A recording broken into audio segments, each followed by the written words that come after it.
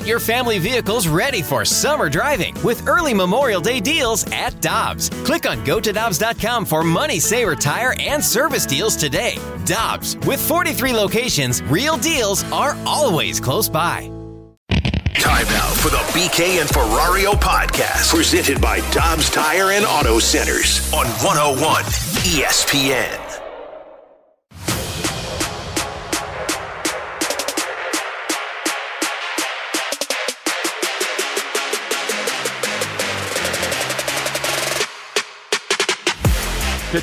Pitching. I mean, it's Burns, Woodruff, and Peralta, the law firm. I mean, they're gonna do it by shutting you down and scoring enough, and it's going to be the pitching getting it done. And I think it's going to be the reband the bullpen with Williams in the bullpen. They got some arms out there. It's going to be all about that pitching, limiting the opposition. They're my sneaky pick to win the World Series. That was Steve Phillips on MLB Network Radio. I think some people should be calling him the BKO. Because Steve Phillips said that on Sunday, and then it was announced that Brandon Woodruff was likely to miss the wild card round. So that's on him for picking the Brewers as his sleeper contender in the Major League Baseball playoffs. Alongside Alex and T-Bone, I'm BK. You got BK and Ferrario here on 101 ESPN. If you're joining us on YouTube, welcome to the show. Yeah. I will be serving my punishments today. If you want to go check it out on YouTube, at 101 ESPN STL is where you go to find it. Our YouTube cams, as always, are presented by Air Alliance Team. They got to be Shout out to them for making this possible. I will be serving my punishments today where I will be simulating child labor. Well, childbirth going through labor, I should clarify. Just respect to the women that go through it. The way this is going to work today, the end of every segment, we will turn this bad boy on. It will send shockwaves through my core for 10 seconds. I'm so nervous for you, man. We'll be upping the juice every single segment. Yeah, we will. We got 12 segments. We'll do this 12 different times. By the end of the show today, I'm probably going to have a greater appreciation for my wife. Yeah. And I will be very happy to be off the air. The safety word is supercalifragilisticexpialidocious, and if you mispronounce it, then it keeps going. Mine is actually pineapple. So is that the safe word you guys use? Mm-hmm. So if we could stick with that, it's just easy for me to remember. Ours is hot dog. Is it? Yeah. T-bone? What safety word do you use by yourself? Crawfish. Oh, weird. It's a weird thing to yell, man. I like that was the first thing that came to mind for T-Bone. Crawfish. He's like, crawfish. That's what I'm going with. Good. You having crawfish for dinner, I'm assuming. All right, let's talk a little baseball, shall we? I'm really excited about this year's postseason. I don't know what it is about this year specifically that got me juiced up, but I think it's the fact that I don't really know if there's a legitimate, overwhelming favorite. I don't view the Dodgers as that. I think the Braves should be seen as that, but their pitching has broken in the last couple of weeks in a way that at least opens up the possibility that somebody could beat them. And I also find it interesting that if Philly advances past the Marlins, which I think all of us are expecting, that matchup is something that could absolutely go in the wrong direction in a 5-game series for Atlanta. So in the National League, I don't see an overwhelming favorite. In the American League, there are so many great teams top to bottom that I think there's like 5 of them that could legitimately get out of the AL, and it shouldn't shock anybody. Alex, for you, what's the thing that you're most looking forward to in terms of a storyline, a matchup, whatever it is in this year's Major League Baseball playoffs? I mean, there's a couple. Like, I'm very curious to see if somebody can knock off the Braves, because I might... Maybe I'm in the majority just in this room. I'm in the minority. I don't see anybody in the National League that can actually beat the Braves. And when it comes to that team, can somebody knock them off like the Philadelphia Phillies did last year? Like, is there another dark horse opponent this year that could do it? But the other, and the major storyline for me, is what's the American League going to look like? And I think that's where my excitement comes into play, because I do feel like that's wide open. I mean, there might be clear-cut favorites for certain people, the way that Baltimore played down the stretch. Obviously, Houston has been there, done that. Tampa has a really good offense that always seems to be in there. But to me, that field is wide open, so that's the one I'm most interested in, and frankly can't wait to find out what the American League looks like. Yeah, I'm fascinated in the wild card round to see this Toronto-Minnesota series, because it is a series that I feel like is kind of being slept on, because Minnesota, you look at the front of that rotation, and you've got Pablo Lopez, Sonny Gray, One should have been Cardinal, one hopefully future Cardinal. And then they've got Joe Ryan, but the hope would be they don't have to get there. They're getting Carlos Correa back. They're starting to get a little bit healthy. Their offense, it's okay. It's been good in the final month, but it doesn't feel like it's like I look at that lineup and go, whoa, that is loaded. And then you've got Toronto. They feel like last year's Philadelphia team, where they're a 6 seed that gets in, and if everything goes right with the front end of their rotation with Barrios, you've got Kikuchi that's there, Gossman, who's the other one I'm forgetting? Bassett's in that rotation as well. That's the rotation that can go on a run. They've got the offense that if it gets hot, they can end up being a team that goes on a run. They feel like this year's Philadelphia Phillies team, yet I'm not convinced that they're getting out of that series against the Minnesota Twins. Yeah. And to your point, it doesn't feel like there's an overwhelming favorite. I would say maybe the Braves are that, but they've got so many questions with injuries to Free dealing with a blister, Charlie Morton out with a finger injury. Their bullpen's good, but it's not great like it has been in years past. Every team that you look at comes into this postseason with one major question. Unlike years past where it has felt like, and I think Atlanta lost last year to Philadelphia. That team felt like a team that was, circle them, they're going to get to the World Series. And it just didn't end up happening. But does every team have a perfect area in their game? Because when I look at the Braves, they're about as perfect as you could ask for on offense. And frankly, defense too, for how they play. I don't know, at least in the National League, if there's any team that's as good as the Braves are in that area. Nobody does any one thing as well as the Braves hit. Yeah, because the Philadelphia Phillies have issues at the corners, third base and first base. However, I think you can make a case that in a 5-game series, offense can slump. Weird stuff happens with hitting in a 5-game scenario. It's entirely possible. Hey, the Braves have one weird game to start out that series, and then game 2, let's say they go up against Zach Wheeler. Well, we've seen what that looks like in a postseason era. That guy can shut anybody down. Game 3, maybe they go up against Nola, and Nola finds a fountain of youth, and he looks awesome, and boom, now you're into game 4, and it's like, oh boy, this is going to get a little squirrely for you quicker than anybody could have possibly expected. The Dodgers, I don't think, do anything as well as what people... The Dodgers are the team that I'm shorting. I've been shorting them all year, and eventually they're going to win the World Series, and I'm going to leave saying, I don't understand. They weren't good. Doesn't count. And, you look at that lineup, Alex, it's not all that great. They have Mookie Betts, who's amazing. Freddie Freeman, who is incredible. Will Smith, who I think is really, really good. Other than that, they've got a bunch of supplemental pieces that are just... They've found a way to get the job done this year. They are on the right side of the bracket, though. If they were going to be playing against Philly and the NLDS, I would be putting all of my college fund for Luka on that series just to make sure that I've got double the money in his college fund coming out of that series. What are you doing to your kid, man? But they're not, so I'm not going to put any money on that series. Don't bet your college kid's fund on a baseball game. On the American League side, is there anybody that would shock you if they made it to the World Series? Genuinely, you would leave and you would say, I'm stunned that team found a way to get there. I mean, Tampa Bay would, because they don't have pitching. They do, though. It's surprising because, it feels like they shouldn't. They do have a decent amount of pitching, especially coming out of that bullpen. They don't have the same guys that we were expecting them to have. I guess that's where it's at. It's not the McLaughlins. It's not those guys. I said that the Braves have the offense that is better than anybody else. If there's anybody else that can match them, it's Tampa. The problem for them is they're hurt. Yeah. They've got injuries that they're dealing with right now on the offensive side of things, kind of like how the Brewers are dealing with things with the pitching side. The team for me is Minnesota. Can I see them beating Toronto? And I know I said Toronto's the team that could potentially get on the run. 3-game set we saw last year. Anything can truly happen. Best of 5, I think that still applies. Best of 7, I think the best team usually wins. And I look at Minnesota and I go, okay, maybe they pull it off against Toronto. They do have home field advantage. I don't think they've got a shot against Houston. I think Houston's the sleeping giant in the AL still. And I look at that Minnesota team and I go, they have no path to the World Series. Maybe they pull off an upset against Toronto because of the top 2 in Pablo Lopez and Sonny Gray. Outside of that, I have no idea of how they could get to the World Series. I just see you smirking over there. I just looked down and saw that it was 11-13. I'm like, oh no. Hand it over. Hand it over. All I can think about is we're doing a stupid show. I thought you were in a text or something. Punishment, man. Hand it over. Ready to go to break? Yeah, you ready to go to break, buddy? No. We got to stay on clock. Yeah. You ready for the first one? So I'm a little worried. I put these up a little higher. Is this too close to my heart? No, it's too close to your... It's like above his belly I'm CPR button. certified. Are you really? Yeah. Well, they spelled my name wrong on my card, so I don't know if I'm legally. That's good to know. That's good to know. All right, Alex, do you know what you have to do here? Yeah. Here, you want me to just If you haven't already, I would check out the YouTube stream. This is what operates my life for the next 10 seconds. Give me a heads up beforehand. All right. So I lost our pick'em punishment, as I typically do, which means that I'm being punished this week. We do these every single month, once a month. At the end of the month, whoever has the fewest points, they're the one that gets punished. DMU, friggin' Broncos for winning by 3 instead of 4.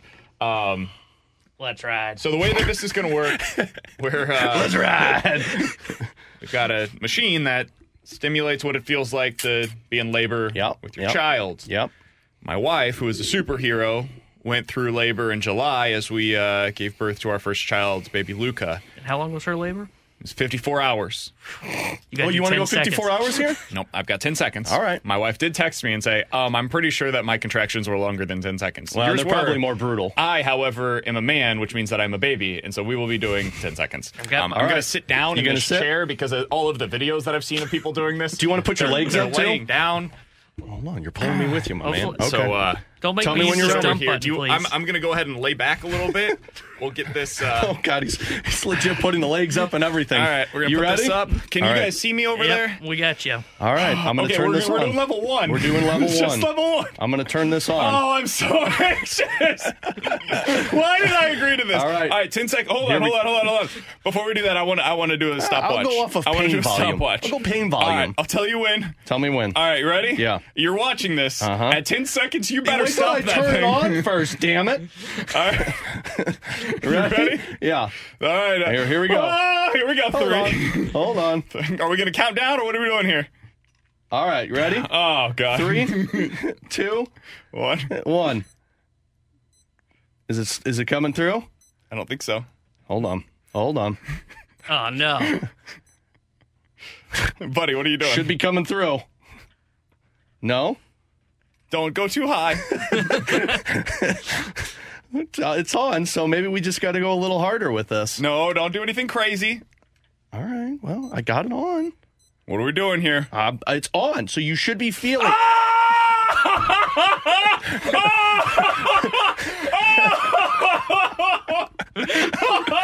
It's on! It's off, I turned it off. Go to break. We're right back to the BK and Ferrario podcast, presented by Dobbs Tire and Auto Centers on 101 ESPN.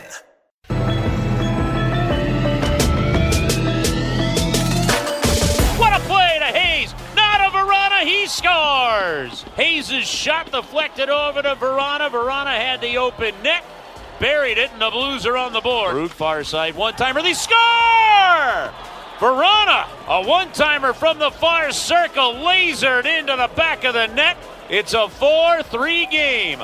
Alongside Alex and T-Bone, I'm BK. That's what it sounded like right here on 101 ESPN last night as the Blues lose the Battle of the Blue. But they won the first game that these two played against each other, so that's really all that matters. You'll hear them again coming up later on this week against the Stars. Pre-game coverage for that one on Thursday, right here on 101 ESPN. No, that's Friday, isn't it? No, it's Thursday. Thursday, right here Thursday on 101 and Saturday. ESPN at 6 PK's a little frazzled right now. Yeah, a lot going on. Here Some in would the say studio. he's a little buzzed right now. Get it? I get it. That was well played. A little shocked. That was well played. I'm not gonna lie, that was a little stronger than I was expecting. I don't know if you're gonna make it till the end of the show. God, that was amazing. I can't wait. Look, do you want to just end the segment now? I would like to end the show right now. Oh no, we can't do that. I would like this segment to never end. We just talk about the Blues for the next 3 hours and then do one more punishment and then get out of here. Well, we'll just do it mid-segment. Let's talk about Jakub Vrana. Let's. Because, man, I think I am his biggest fan in St. Louis, and I keep falling further and further in love with the guy. 10 goals and 4 assists in 20 games with the Blues last year. 3 goals and 2 assists in 3 games in the preseason this year. So he has 13 goals in 23 games as a Blue. That is a 40-plus goal pace. Let's be fair here. Some of these are preseason. And production in the preseason does not translate necessarily to regular season goal production. But this guy is a natural goal scorer, man. And when you see him, whether it's on the power play or at 5-on-5, the one-time shot that you saw last night, the ability to drive offense, he gets the stick or the puck off of his stick quickly. I can't help but get excited about what this could look like with he and potentially Kevin Hayes being on that same line together. Alex, I know he was on the team at the end of last season, but some of that was him getting ingrained into St. Louis, like figuring out, okay, where do I live? What do I do when I'm not at the rink? That kind of stuff. And some of it was getting ingrained into this team's culture and all of that. Jakub Vrana is somebody that I think could help this team go from good to potentially great offensively, both on the power play and at 5-on-5. I think people are looking at Jakub Vrana and not giving it its due diligence in terms of who he can be because of what his last 3 years were. And yes, that's true, but it's also unfair to him because he had his off-ice issues, and he's with a different team now that's instilled that confidence that they're going to be behind him no matter what. And I think that's what the feeling out process was last year, and now you could tell that the guy looks comfortable. And here's the thing.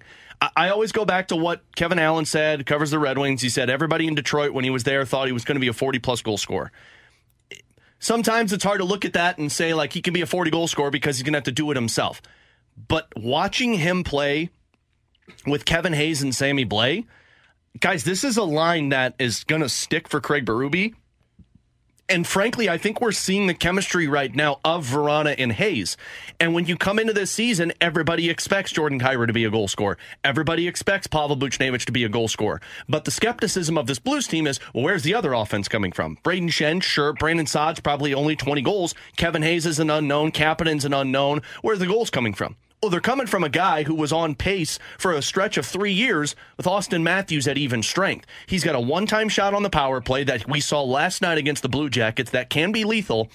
And he and Hayes and Blais have such chemistry already, and they've only played 2 games together, that I really believe that's going to translate well. And if Jakub Vrana is this player who's got the confidence from his coach and the team that he's on, I don't see why he couldn't put up 35 to 45 goals in a season, which changes the outlook of this Blues team. Yeah, and he's got one of the best shots on the team, too, and he's got the one-timer to help out on the power play. Can you make an argument he's got the best shot on the team? I'd say maybe. I mean, Kairou's is really good. Yeah. Like, I think it would be a 1-2 punch of Kyrou and Vrana. And I know, and Thomas doesn't use it enough to probably fall into this category, but I think Thomas is one of the best shots on the team. Absolutely. But I think you're right on with 35, 40 goal score because he's got the shot, he's got the speed, which is a difference maker for him, too. And that is why you see Kyrou be such an effective player, using that speed to get into the zone with the shot. And he's got the one-timer. And I think he's going to have a huge year on the power play. Like, I think if we're going to see the Blues power play percentage take an uptick this year from where it was last year, the biggest reason why that I believe is because Vrana's going to help that out. And I know he's on the number 2 unit right now in training camp. I think he's going to be on that top unit by the time we get about 10 games into the season. Well, and I also think that people say he's on the number 2 power play unit. Don't overlook that number 2 power play unit to be used a lot in games because Craig Berube goes off a feel, and if the first unit can't get any consistency, any flow to their game, he'll throw out that second unit. And the second unit, which is what last night was, it's going to consist of Brandon Saad, Kevin Hayes, Jakub Vrana, probably Sammy Blais, and then Justin Falk or Scott Perunovich. So you've got 2 units that I truly believe are going to be lethal for this team. I don't see why this power play can't be top 10 in the NHL by the end of the season. So last year you were 22nd at the end of the year in power play percentage. You were tied for that spot with the Winnipeg Jets. Alex, you think they can legitimately be a top 10 unit? I do. On the power play? I really do. And the only way it's going to happen is if they have legit one-timer threats. And Curb said it on the broadcast last night, and I agree. The best power plays have one-timers on both sides of the goaltender. But the power plays that are up there are ones that at least have one-timer threat. And when you look at both power play units, Jordan Kyrou has shown the ability to use his power play. Jakub Vrana has used his one-timer as well. That's 2 power play units that have that one-timer threat. Now, the issue is Kyrou and Vrana both use it on the same side. So you can't put them on the same unit because one's going off of their offhand. Yeah. But I do believe that this is going to be a unit if they stay healthy, because if you lose your power play quarterback in Troy Krug or Scott Perunovich, it's going to take a step back because that's what made it so lethal last night was how crisp the passes were. But yeah, I think this could be a top 10 unit with the goal scorers that they have. I think it's hard to ask much more of Jordan Kyrou on the power play. He gave you 11 goals on that unit last year. That's pretty damn good. Absolutely. I think Buchnevich at 8 goals in 63 games can't ask for much more than that. And you're probably getting 10 if he stays healthy. So that goes to the secondary pieces. You need Brandon Saad to produce more. He had 2 on the power play last year. You need Vrana to go out there and give you that 10 to 12 goal production from the power play as well. Kevin Hayes, maybe he's a guy that can help you on the power play unit. Like, those are the guys that really need to step up. It's the secondary scorers that can help you out, because last year you had 46 goals on the power play. You need about 15 to 20 more than that in order to be able to be a top 10 unit on the power play going into this season. It's about finding where those goals come from. I think a lot of them, I think you could probably add another 10 from Jakub Vrana compared to where he was at a year ago. Now it's about where do you find the other 5 to 7? And that's where you get into some of these secondary pieces. I think one guy would be Thomas, maybe having a better year there, Saad, and Hayes. I think those are the 3 guys that you could probably point to as maybe improving in that area. On the air comfort service, well, and Torrey Krug as well. Krug, I mean, he wasn't very effective on the power play last year. 4 goals. What were the assists? I mean, if all these other guys produced assist-wise, he would be able to get there. I don't have the exact number. I think you're just looking at somebody also, Torrey Krug, who wasn't useful on the power play last year because he was injured a lot, and that's going to benefit them. On our Air Comfort Service text line, somebody said, why are you guys continuously so pumped about this Blues? They did nothing to improve their weakness. It's defense. The reason I'm so pumped, I know Tanner is still very skeptical, and BK's kind of in the middle. The reason I'm pumped is because of what we're talking about, the offense. Guys like Vrana, who were only here part season last year. Guys like Kevin Hayes, who looks really strong for this team. It's the offense. It's the power play. That's what's going to make this team thrive. I know that the defense is the exact same. I'm optimistic that it can improve significantly, or at least a little from last year. But it's all about the offense. That's what's thriving. And to that point, the 21-22 team had basically the same defense too. Yeah. Where they were not Nick Leddy. They were not good defensively. They got masked because of the offense. And if you're someone like Alex that's more optimistic about the team, I can see where this team has kind of that bad the defensive issues, and then I can look at it and go, okay, their offense should be closer to 21-22 than it was last year. And if that's the case, they've got a chance to outscore their problems and be a potential playoff team. And if they don't, it's going to be the same season as last year. If you're optimistic, I think there's 2 reasons for that optimism. And it honestly has very little to do with the defense. Like, that's a given. They have to be better. Now, number 1, your offense is going to get back to where it was 2 years ago, and you're going to have a ton of 20-goal scores. That's a big piece of this, is they're just going to outscore their problems. Yeah. Number 2, your goalie's going to be better. Like, that's a big piece of what ended up taking a step back a year ago, is your goalie tandem just wasn't as good. You didn't have somebody to make up for Jordan Binnington's in-season lack of play. You know when you get to the postseason, Binnington's going to step his game up. But during the regular season, there are times where he goes through a 12 to 15 game stretch where it just doesn't look good.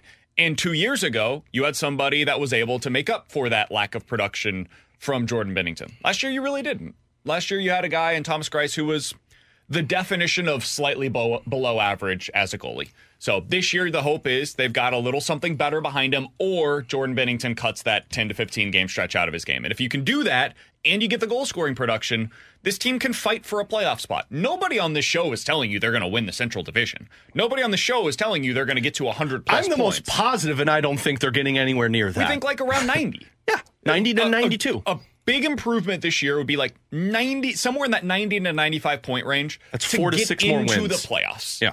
That's what we're talking about. How do you get that marginal improvement to the place where maybe you're trying to make a slight upgrade at the trade deadline, and then you battle your way into the playoffs, and because you have Jordan Binnington, you give yourself a chance the way that Florida did a year ago. That's really what it comes down to. Sit back, buddy. Hand it over. Hey, why don't you tell the people what's coming up next? Why don't you explain what's about to happen? All right, as Alex puts my life into his hands, I will go ahead and explain to you why I'm doing this. Do we have a group show? Oh, here, Jamie Rivers is popping in. Jamie, did you hear the first one? I heard it. So, if you're watching us on YouTube, you can check us out at, don't do this yet, Alex. I know. At 101 ESPN STL on YouTube is where you can go to find us. Give them the 3, 2, and just go. No, don't. We should have did it in the middle of the segment. I am. Are you putting your legs up on purpose? Can you position your legs another way? This is rather odd Jamie, for us. you're staring down the barrel right now, man. I'm rethinking my life right now. So the first punishment that we have for our Pick'em Challenge is simulating what delivering a baby is like. And I've got these electro things on my stomach right now, and it the first time felt as if I had stuck my finger into an outlet Look at Jamie. and put it straight into my stomach. and I was just. I'm sure you got a lot of sympathy from the text line. Yeah, they loved it. From the text They line, said suck crank it, it up. BK, crank it up louder. This kid's not going to make it to the end. No, I'm not. I'm literally going to be dying. So Or have to we're change doing this pants. at the end of every segment today. So if you want to tune in on YouTube, I would recommend that's the way that you watch this. Do you remember what level you had it last time? Yeah, it was at 1. So now do you just start at level 2? Mm-hmm. Oh, boy. Yeah, he gets 10 seconds at level 2. Good luck, man. Tell me when you're ready, big boy. Jamie told me you loved this thing. Yeah, I for do. his back when he has pain. Yeah. It's great for that. The way that they described it on the internet is if you feel like, you know how sometimes when you have like a knee pain or something, they're like, yeah, we take care of your arm for you. I'll break that so you don't think about your knee. That's basically what this is. Yeah, that's kind of what what I've this is. learned. It's kind of like parenting. All right. True. All right. No more. Somebody on the text line said, I love that Rib just came in to check this Oh, out. yeah, absolutely. I got my popcorn. No more delay. We got to do the same thing, right? We're counting down. Yeah, we'll count down. We got to get it on first. I wouldn't trust him with the clock. Wait, you wait on the clock until it starts to hurt. Don't turn it on before I get it. I'm going to turn it on. You ready? He's As already soon as you press the sweating. button. Don't hit the dump button with your shoe. Okay, here we go. Okay, tell me when. Oh, boy. You got to count down for me again. All right, we ready? Yep. 3, 2, 1. Hold on, I got to get to the right setting. Oh, you. 3, 4, 5, 6. Okay. What are those noises he makes? Is there a hyena in the studio? What are those noises that he makes? Oh, my gosh. All right, well, congrats. That was only like the first contraction. You're not even dilated yet. Do you know that tomorrow, by the way, your abs are going to be killing you? I can feel them. Like, They're going to kill you. Oh, yeah. I just did a half marathon 2 days ago, so this is Oh, my great. God. Well, good luck, guys. We'll see you at the next segment, Yeah, I'll Jamie. be Come on back. in. We'll be on level 3. The popcorn ready. We've got NFL quick hitters while BK tries to reset himself next on 101 ESPN. All these crazy alien stories can't be true, can they? Hey, it's Stephen Diener, host of the Unidentified Alien Podcast. And whether you're new to the conversation or have been looking into it for years, you need to check out the fastest growing alien show out there, the Unidentified Alien Podcast, or UAP for short. There's a crazy amount of alien encounter stories out there from all over the world. And the beauty of it is that I bring them all to you and let you decide what you believe. Download and subscribe to UAP on any of the major podcasting platforms. And you can also find it on UAPpodcast.com. We're right back to the BK and Ferrario podcast, presented by Dobbs Tire and Auto Centers on 101 ESPN.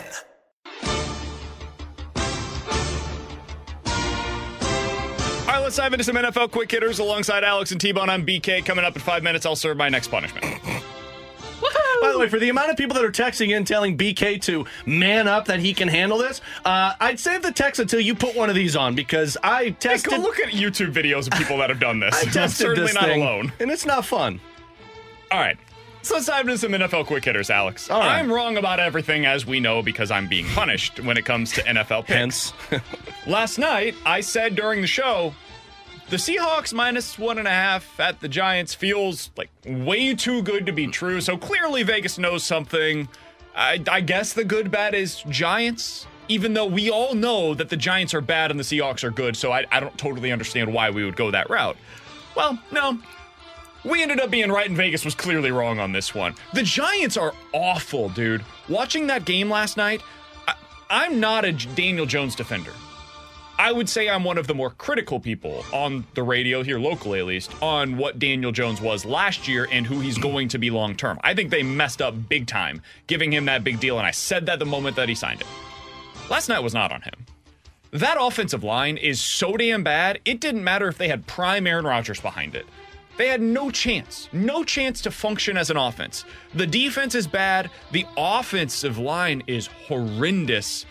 This Giants team is among the worst in the NFL right now, and it's going nowhere fast. and I heard Troy Aikman say it on the broadcast last night that it's odd because this offensive line, like they have heavily invested in it in terms of draft picks, in terms of free agent signings. Like it's not like these dudes are all 6th or 7th round picks. These guys are significant assets. And they look lost. So I don't know if it's an offensive line coach. I don't know if it's the coordinator and the game plan that they're setting up just doesn't make sense. But they look lost out there.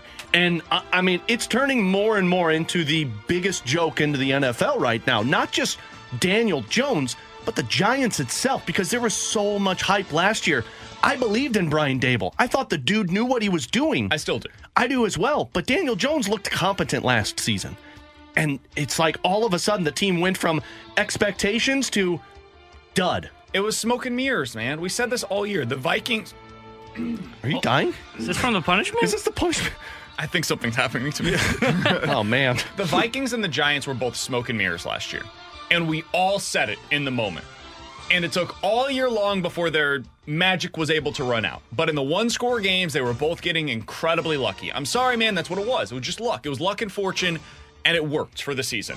We see this in baseball sometimes, where a team just has a miraculous season with their batting average on balls in play, or they're really good with runners in scoring position. Over time, that fortune is probably going to run out. Miami. And that's what we're watching this year.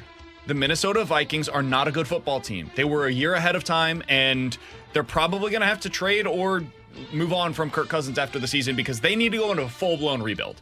The same is true of the Giants. The problem for the Giants, though, is that they're locked in now. Daniel Jones is guaranteed to be their quarterback for at least the next 2 years. And then they can potentially get out of it. They should have just franchise tagged him, figured out if this is something that is real, and then after the season, if he is the guy that you think he was going to be, then you go ahead and give him the long-term extension. And if it costs you more money, so be it, man. He earned it. But if not, then at least you give yourself the out of being able to move on after 1 year of Daniel Jones. They didn't, and now they're screwed as a result. Yeah, and he's the kind of quarterback that I'm with you. He should never have been signed to that contract. He's the kind of quarterback that needs time in the pocket. He's slow on his decision-making when he has time, and now when you speed up his clock even more, you see some of the decisions that he makes last night. Again, that loss was not on him, but that pick six that he threw, that was bad. He sped up. He sped up his process. Why? Because he's fearful of that offensive line that I can't tell you how many times I saw it whiff on blocks last night. That was pathetic. Speaking of quarterbacks that are struggling early on in the season, Joe Burrow. First quarterback in NFL history to attempt at least 150 passes in his team's first 4 games of the season and average fewer than 5 yards per attempt. The Bengals have scored the fewest offensive touchdowns in the league this year. Guys, Joe Burrow is very clearly not right. He is playing out there not to get hurt, and they are having to put him in shotgun, and they're doing quick hitters all day long. They're not doing anything where he's getting out into space. It's a very static offense right now. They're 1-3 on the season. Going into this weekend, they're traveling to Arizona, and then they have Seattle at home. Is this thing irreparable? Are the Bengals going to get too far behind in order to, before they can try to get back into the playoff mix? Yeah, I think so. I mean, if you were going to go down this path of not being good for the first 4 weeks of the season, you shouldn't have played Joe Burrow at all. And I understand why they did, because he's your best chance of winning, but you knew he wasn't right. You knew he wasn't right in the preseason. And he went out there for week 1. Again, I give him credit for it. But yeah, you're not going to be able to fix this if you keep throwing Joe Burrow back out there. If he's not healthy, you don't have your best chance to win. So you should sit him. But the problem is you sitting him isn't going to benefit you. This might just be a lost season. I'm not sure it's I would sit him the next 2 weeks, by the way. I would too. I think the next 2 weeks are critical for them. They've got to win at least. They got to go 1-1. They can't lose both. And I think Arizona, as we've seen, is a very competitive and feisty team, even though they've got a very lack of talent on that roster. Yep. They've got to go 1-1. If they can go 1-1, they can get into that bye in which they'll be 2-4. But man, look at what they've got coming out. They've got at San Francisco, Buffalo, Houston, and then at Baltimore. The hope would be is if you can get Burrow healthy. If Burrow can get healthy with that bye week, or at least closer to healthy than he is now, that changes the offense, I think, and that's what gives him a shot for those games. I would sit him. I would sit him this week. I would too. I would say, hey, Joe, I know that we need to beat Arizona, but our chances of making the playoffs completely come down to whether or not you can help us in that 4-game stretch coming out of the bye week. And so right now, if we rest you, you basically get a month off. We're giving you from October 1st up until October 29th to get yourself right for that San Francisco game. And that game and those next 4 weeks, the month of November essentially, determines the outcome of our season. We're putting it on you. We need you to get healthy. Take some time off right now. I think they messed this up. Jamar Chase told them all preseason, he said it publicly, I need you back by week 7. I need you ready to go for that stretch run. And the Bengals decided to go ahead and put him out there. I'm sure he's telling them, hey, I want to be out there with my guys. I don't blame him. It's something that I respect about Joe Burrow. The guy is an absolute gamer, but it's hurting the team right now. You know, the part that I don't get too is like Zach Taylor's job going into the season. It's not like it was up where he was going to get fired. I mean, there was a lot of backing of Zach Taylor. So to sit here, and I'm only assuming in this circumstance, like he's the one that's like, hey, if you're good to go, Joe, we'll put you out there. I think this is an ownership decision. I don't know if you saw the video last week, but the owner was driving around in his little four-wheeler around the practice field with Joe Burrow in the and not Marshawn Lynch style either. Yeah. Well, that's terrible then. Like you put your team in jeopardy then. If you're forcing him to play and he's not right. And I think he wants to play. I think he told the owner, I want to play. And the owner said, we can't risk this. And he said, I want to play, though. And he said, all right, we're going to trust you on this. Well, when you take the coach's word in this one and be like, no, I don't think we should. I think Taylor knows that they can't win without him. And that's why I think they can't rest him now. And I understand that he's like 50%. With that offense, you should be able to put a quarterback and at least find a way to be adequate. What's the quote from Peyton Manning? You don't practice if you lose your starting quarterback. That's what they are. They rest Joe Burrow these next 2 weeks. They lose to Arizona. They lose to Seattle. They are done. And that's the point that they're at right now. They've got to get him to play through this. They've got to get him as healthy as possible. They've got to go 1-1, if not 2-0 in these next two, and then hope that calf heals up during that bye week to get ready for that stretch. That's where they're at right now. I'm worried about the Bengals. I think they are irreparably harmed. I don't think they can come back from this.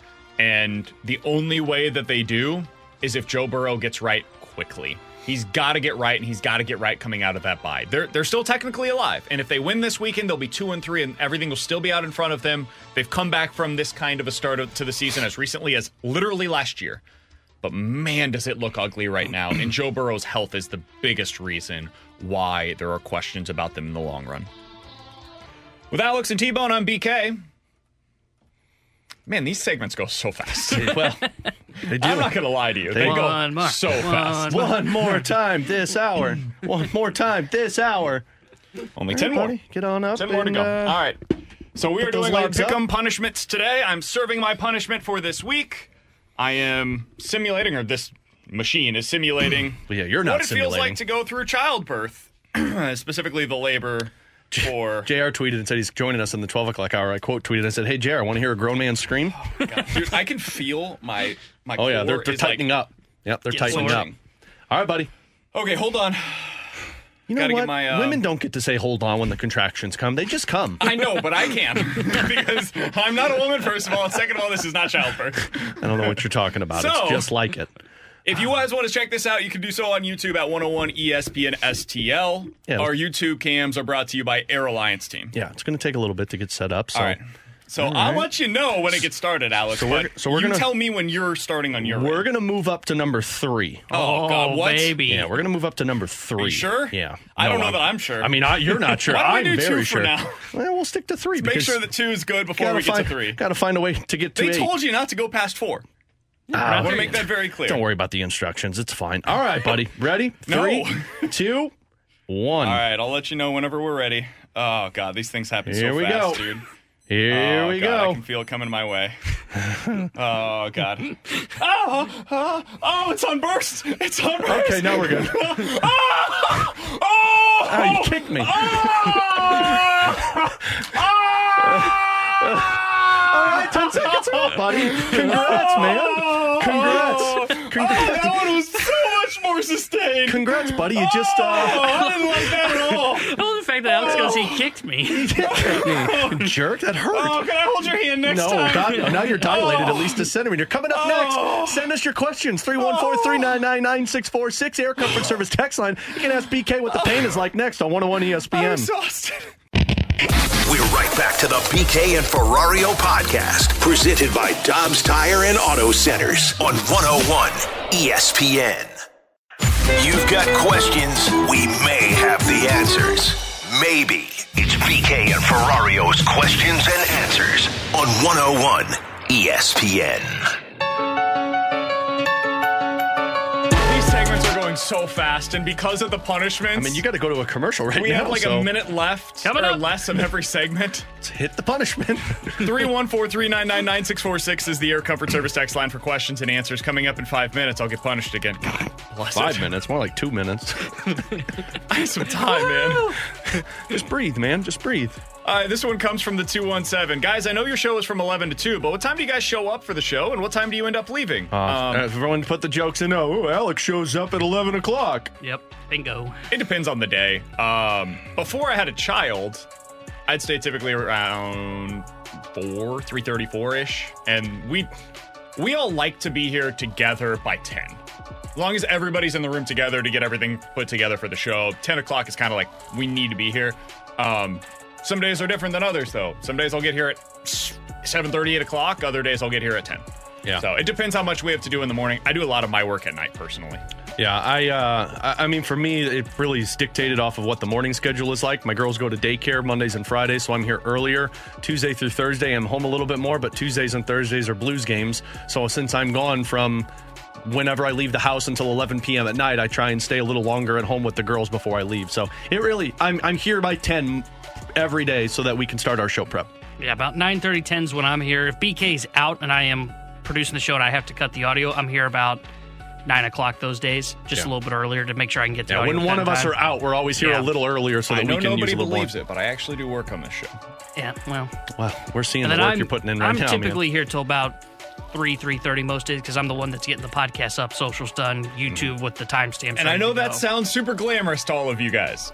A reminder, most of our work is done at night. I was going to say, it's really like you don't go home and turn it off. It's you go home and then you're on social media still, which I know sounds really difficult. And you're watching games. Our jobs are awesome, and I have zero complaints. Yeah, no, I love my job. The thing I always tell people is, you don't have nights, you don't have weekends. Yeah, it sounds good that you get to be home at 3, but if the Cardinals are like playing the Pittsburgh Pirates in the middle of August and the game doesn't mean anything, I can't just go home and say, you know what, I want to watch a movie tonight. I get to watch the below 500 Cardinals and the below 500 Pirates because there's just a lot of stuff that you got to do. I mean, like if you're a teacher, you take a lot of work home. If you are in sales, you take work home. We're just the same as grading papers. I mean, not because that's a lot more taskful, but like we're going home and we're paying attention to that. But not important. You're putting notes together with things like that. Absolutely.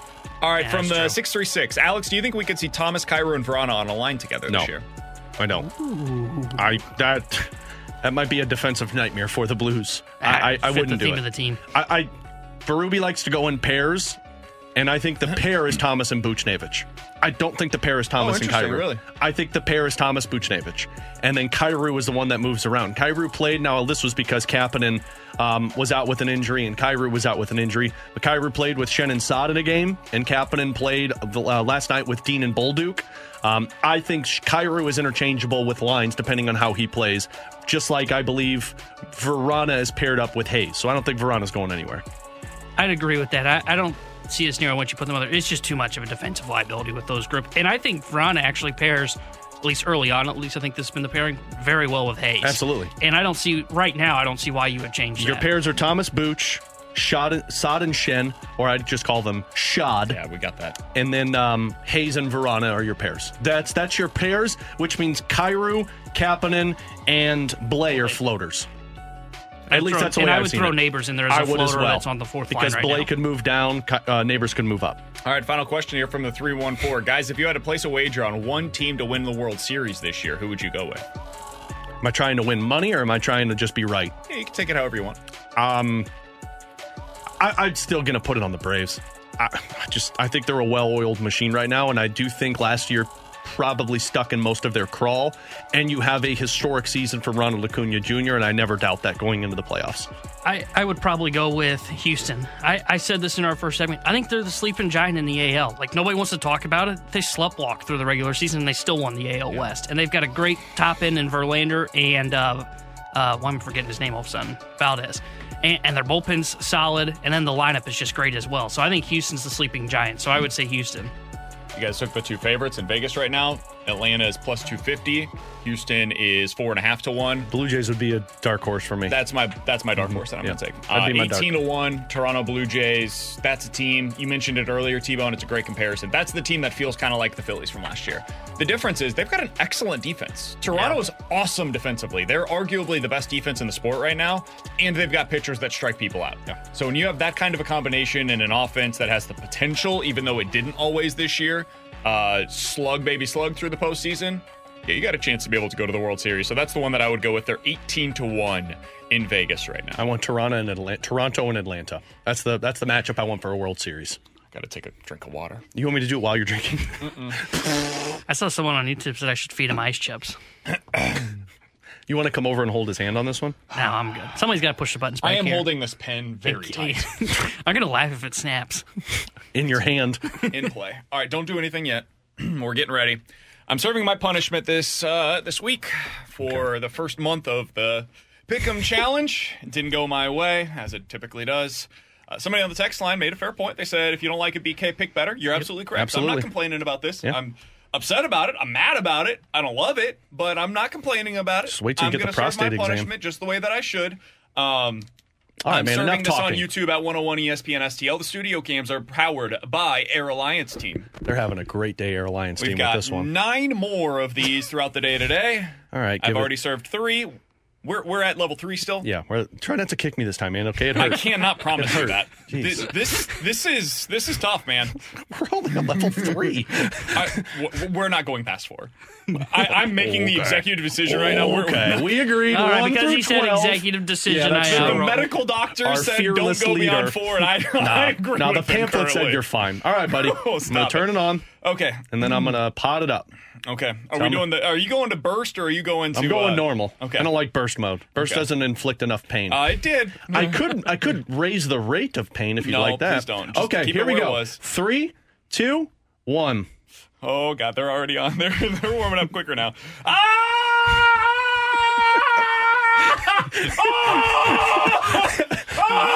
can't see the clear. I can't. All right, Jeremy Rutherford of The Athletic, our Blues Insiders, next on 101 ESPN. We're right back to the BK and Ferrario podcast, presented by Dobbs Tire and Auto Centers on 101 ESPN. Giving you the picture, the real big St. Louis sports picture. It's BK and Ferrario, live from the Car Shield studio on 101 ESPN. News, notes, and nuggets. It's time for the Rutherford Report with our Blues insider, Jeremy Rutherford. Brought to you by Scott Lee Heating Company, a proud Mitsubishi Electric Elite contractor.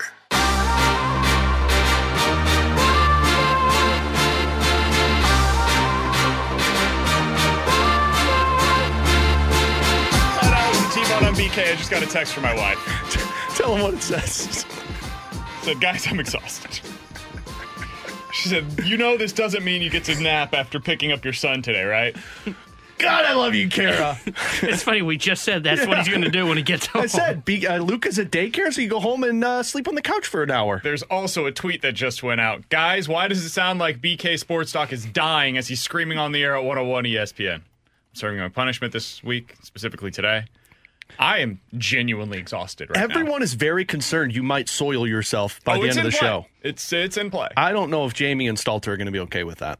You should probably discuss. Stalter specifically should be worried, considering this is where he stands. Well, just don't get it on the mic. Randy also concerned. Oh, yeah. Absolutely. Tim, I think, would be fine standing anywhere. He doesn't care. Probably been in it before, right? Let's go to the 101 ESPN You hotline. waste more time. We're just going to have to get to another one, man. God, I want this to be a long segment. JR needs a hard 5 minutes on this one. JR, let's talk some Blues hockey. How you doing today? Yeah, I'm doing really well. And normally I can go the whole 12 to 15, but I got an interview here coming up in a couple of minutes. Okay, JR, you texted me you needed to be out at 12:10, right? So we'll talk to you next week, I guess. If not sooner. Yeah, I just put a lineup on the YouTube. Hey, BK, I got to keep this segment short if you don't mind. Appreciate you listening or watching on YouTube, JR. So, JR, since you're going to treat it this way, what'd you think of the preseason game last night, buddy? You enjoy that one? Let's break it down period by period.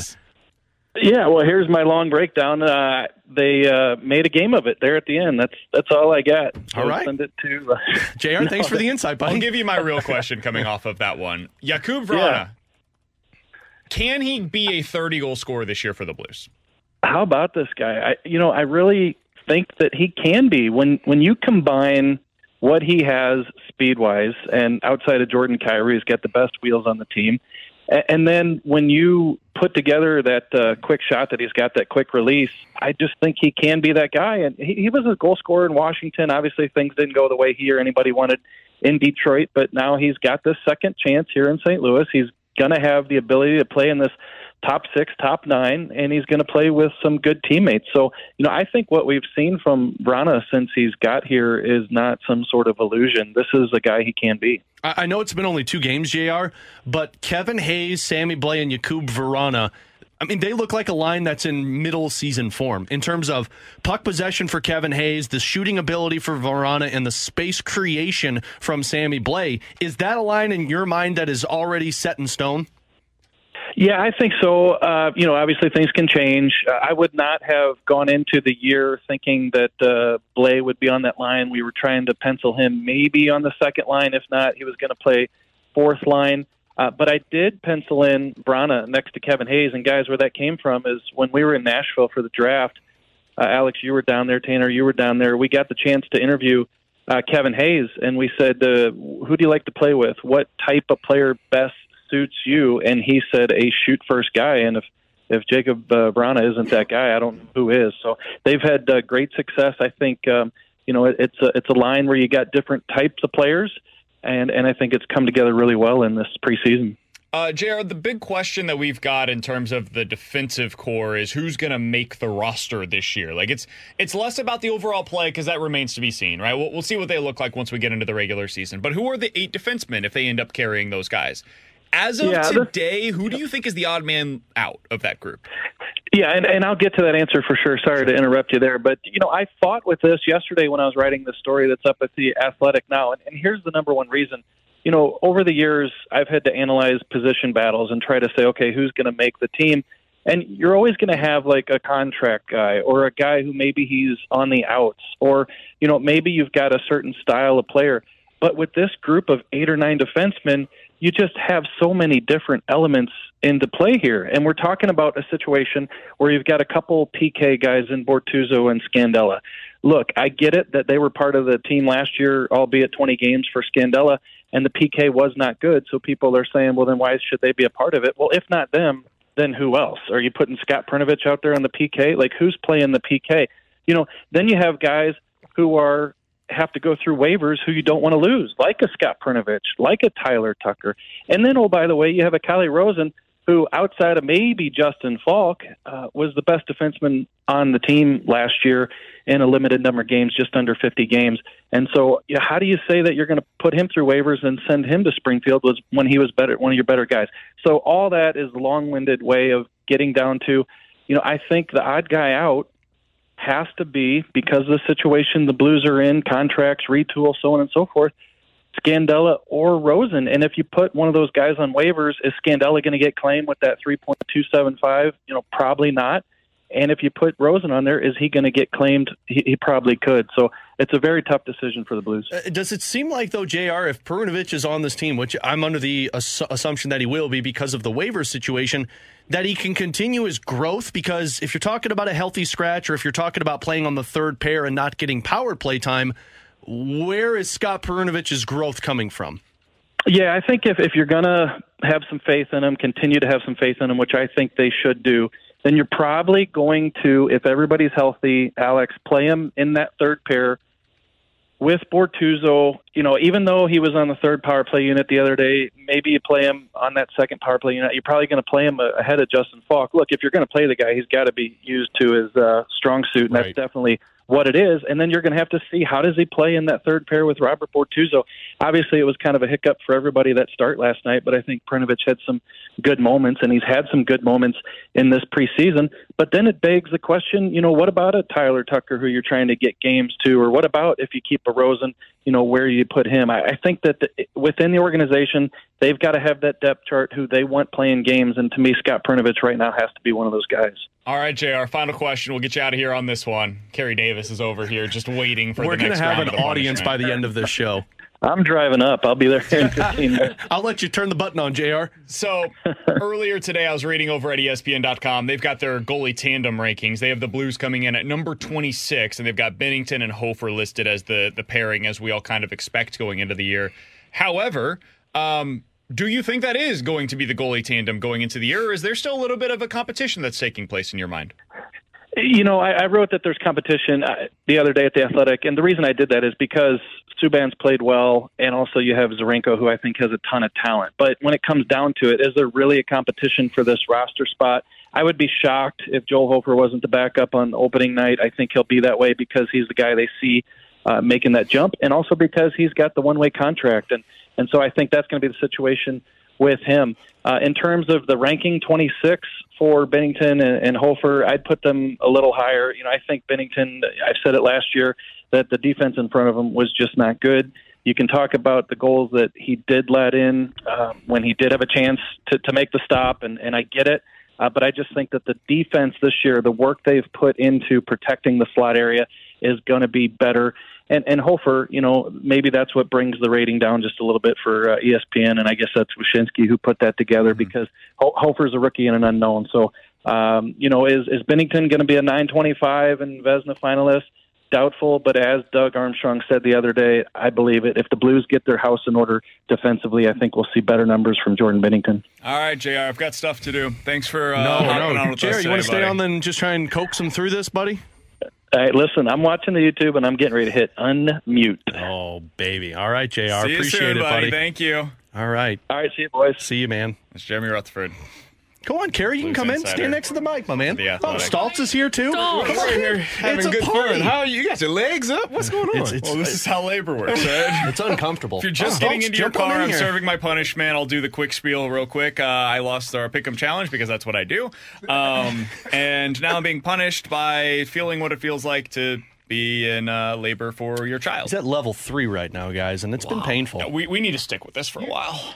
You lose a lot of these. I never see them doing anything strange. No. Tanner had a couple. Tanner Yeah, had I a ran beer a beer garden, mile beer last run. year. He was the one that vomited. I did Okay. coffee with mayonnaise, but BK had like 9 of the punishments last year. You're not wrong. Okay, I thought maybe I was seeing things. As somebody that's experiencing the punishments. What did you tell Stoltz yesterday? Like, if you were to fade you, you'd be hitting on like a 90%. 70% clip. I mean, that's Do like you know how hard pro it betters. is to Stoltz just over there seeing the money signs. He's like, oh, Stoltz is like fade When do you guys do your BK. picks? What day? Thursday, Friday. Tune in for the 3 games that you should put into a parlay that are opposite of whatever it is that I take. You guys I would ready? do them individually, though. I typically go 1 and 2. You guys ready for this? Kind of my thing. All right, hold on. Tell me when you're I'm ready. gonna get my stopwatch going. This is the best day of work ever. I know. This is. I'm gonna disagree. I'm exhausted. I've never had more fun at work. Genuinely exhausted. Well, you're about to get more exhausted. Level 4. You ready, no, buddy? no, 3. We agree. just on 3. Okay. Ready? Here we go. 3, 2, 1. Oh, that's 4, isn't it? Nope, that's 3.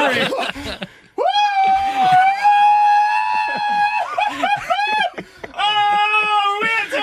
Okay, we're at 10. We're at 10. We're at 10. We're at 10. That is hilarious, folks. And you got to do this how many more times? 7 more times. Oh, 7 more times. best of luck to you. 7. This is brutal. He agreed to it. Stoltz, which one would you prefer, this one or have a prostate exam live on the radio? I do the prostate. No. I'll do the prostate exam. Live on the... Nah.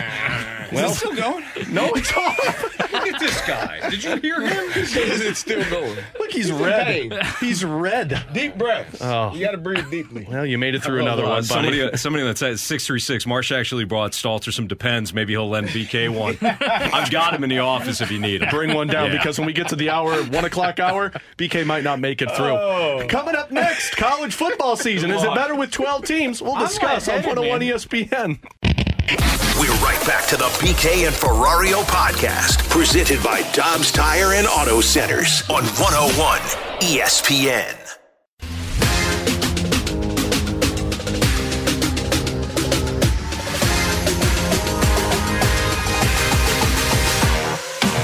Alongside BK and Tanner Hendrickson, I'm Alex Ferrario. I'm giving my guy a little bit of time to breathe.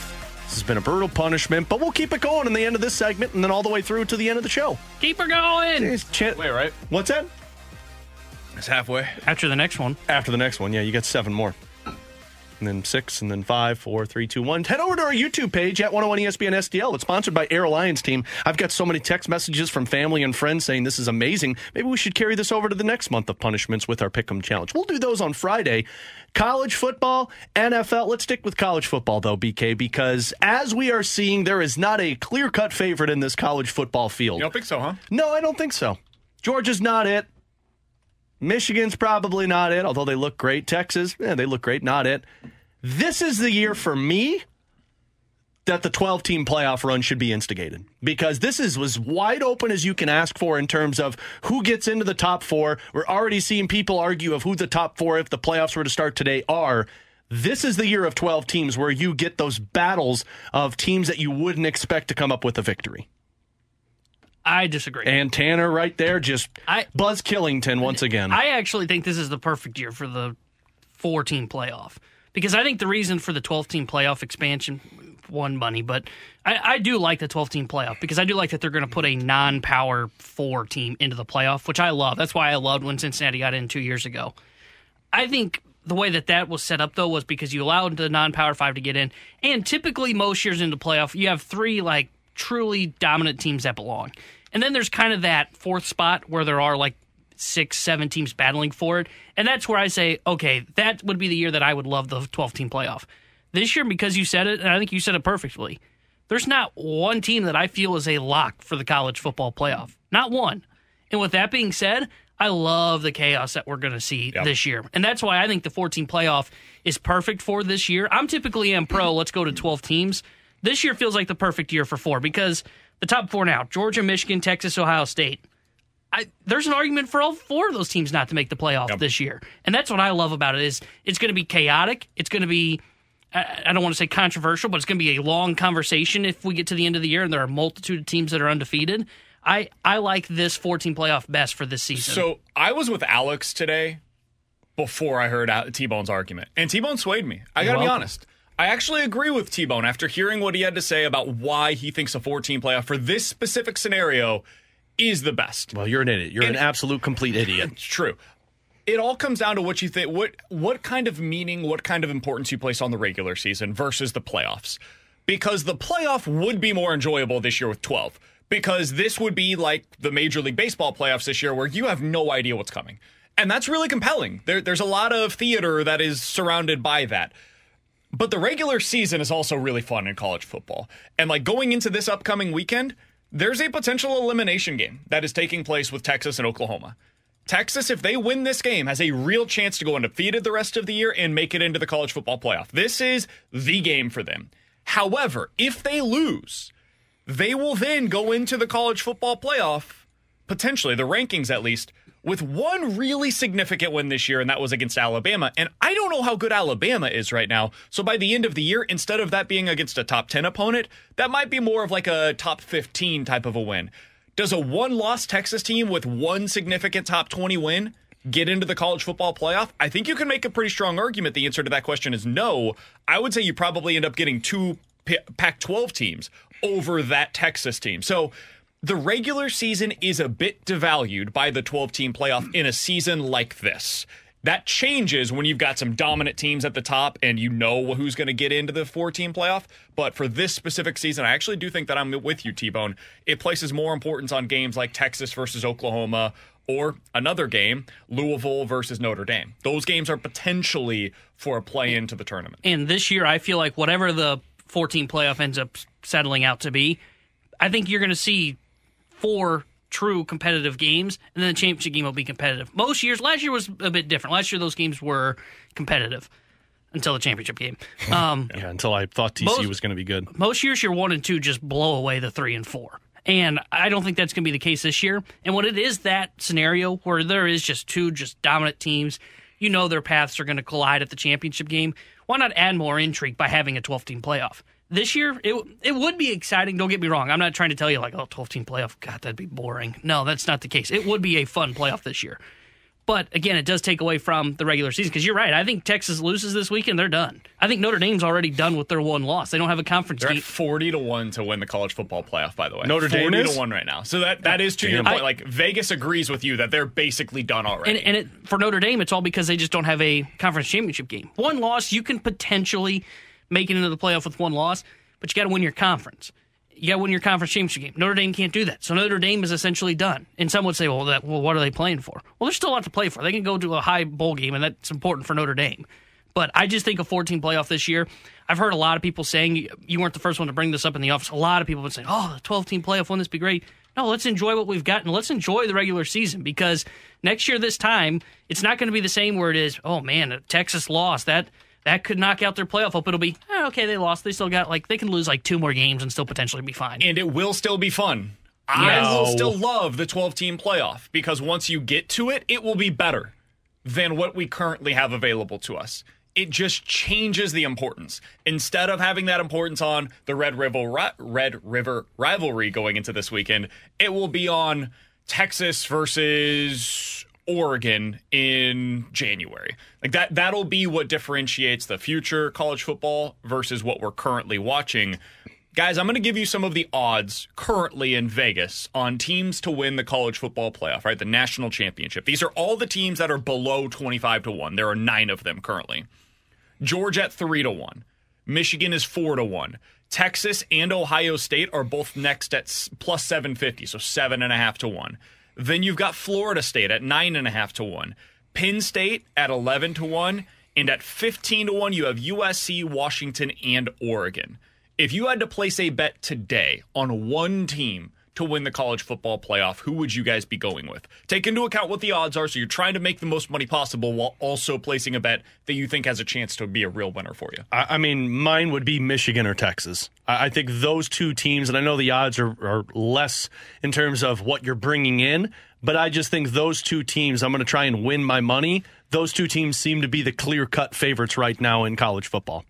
I think I would go with Texas. I think they would be the one for me because I think with Quinn Ewers, they've got the quarterback that can get them to the promised land. And they're the one team that I feel like, I said nobody's a lock right now. I think they win this weekend against Oklahoma. If they play the way they should the rest of the way, their schedule really softens up at the end. So if they can beat Oklahoma, which I think they will this week, then I think they're a team that's a lock for the playoff, and I think they can win the potential college football playoff this year. Whoever you think wins next week between Washington or Oregon, I think is the best bet. Oregon is off this week. I think those are the two best teams in the Pac-12.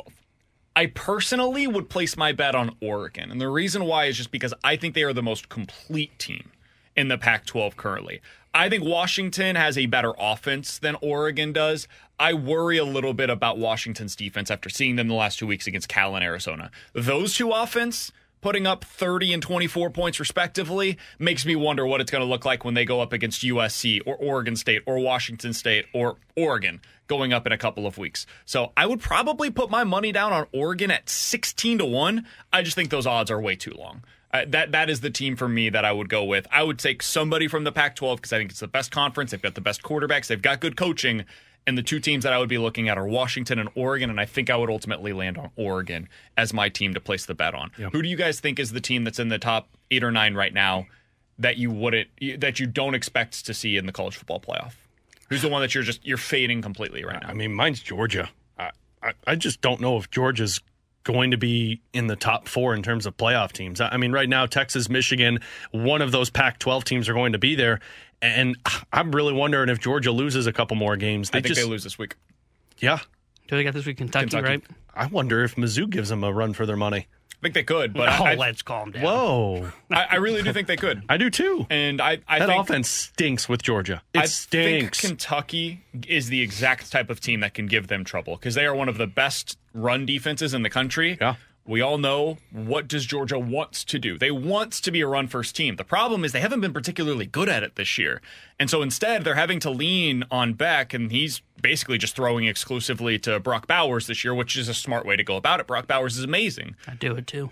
But Kentucky has some really versatile and athletic defenders, and if they're able to slow Bowers down, not stop him, nobody can, but slow him down, I think there's a real chance Kentucky wins this one like 27-23, something like that. So I like the Georgia pick. I would also throw Ohio State into this mix. I don't think Kyle McCord's a good quarterback. I really don't. He's the difference maker. They've got a ton of weapons. I think they got lucky against Notre Dame. I agree. I thought Notre Dame laid a complete egg. As much as everybody says Ohio State won that game, I think Notre Dame laid an egg. I mean, hell, they played with 10 guys on the final 2 plays. They don't convert if they're the other guys out there. I don't think Ohio State, they're higher than Penn State right now in the rankings. I think they lose to Penn State, and they will probably lose to Michigan. And I think there's a chance they could. Their schedule's kind of soft. They've got Maryland this week. Don't be shocked if Maryland gives them a game. Maryland's played pretty well early on this year. I would say Ohio State's the other team that I would put in the same conversation as Georgia. USC's got no chance. I'd agree with no that, too. chance whatsoever. Notre Dame, Utah, Washington, and Oregon all coming up the rest of the way. Man, if you're giving up 41 to that Colorado offense, which is good, but they were without their best player in Travis Hunter. This defense is terrible, man. They gave up 28 to San Jose State, 28 to Arizona State, and then 41 last week to Colorado. When they get into the meat of this Pac-12 conference slate, they're going to be giving up 40 a week. And I love Caleb Williams. I think he's got a real shot to be able to go back-to-back as a Heisman Trophy winner. I don't think that defense is good enough to be able to get them to the college football playoff. Not in this version of the Pac-12. A couple of years ago, this exact USC team could have won the Pac-12 and then go to the college football playoff. This year, I don't think they've got any chance to do so. They're the team that I'm fading the most right now. I think they're a really good team. They just don't have the defense to be able to get the job done. I like it. You know what I also like? I did eat a little something in the last break. It made me feel better. I was getting a little lightheaded after the last break. Oh, well. Don't worry. Little lightheaded. Yeah, he's CPR certified. It's just his not name on there. Yeah. So he's not really CPR certified. I'm your medical professional for Tanny Hendrickson. If you're new to this, if you're just tuning in, our 12 o'clock hour is the highest rated hour that we do here on this show. So you may be new. I'm serving my punishments today. Alex. You may be new. Welcome. Alex is in charge of it. He's taking care of the machine that is sending the contractions by way of my stomach. I am shocked by how much this... You are shocked. I'm shocked by how exhausting this is. What do you think labor is? I couldn't believe it. You're not even 2 centimeters dilated. Oh, well, we're getting there. Congrats, man. 53 hours to go. So we do this at the end of every segment. You guys can watch us on YouTube at 101 ESPN STL. If you want to go back and just rewatch all of the punishments after the show today, you can do that. The podcast page is presented by Dobbs Tire and Auto Centers, and our YouTube channel studio cams are brought to you by Air Alliance Team. You ready, We're doing this at the end of every segment. We've got 7 more today. After this one, I will officially be halfway through my punishment. I'm exhausted. I can't believe this is only halfway. All right, you ready? You're going to have a baby soon. Ready? All right, I'm going to give you a countdown. I'm going to turn it on, and then I'm going to put it up to, what are we at, level 4? I think 3. Yeah. Okay. All right, ready? Yep. 1, 2, to be honest. 3. Okay, should be on. Do you feel it? Not yet. I'll let you know. Okay, yeah, I can feel it. Okay. There we go. That's 4. The right side is really good. Okay. Oh, right side's an 8. Okay. Oh, I can't see the clock. Are we at 10? No, we're at 20. All right. 15. Congrats, buddy. You made it through 4. Here comes 5. Coming up next, BK did some deep dive into reverse engineering. Oh, yeah, we're going to reverse. I'll tell you how the Cardinals can get their pitching back on track. Oh, good. Next. We're right back to the BK and Ferrario podcast, presented by Dobbs Tire and Auto Centers on 101 ESPN.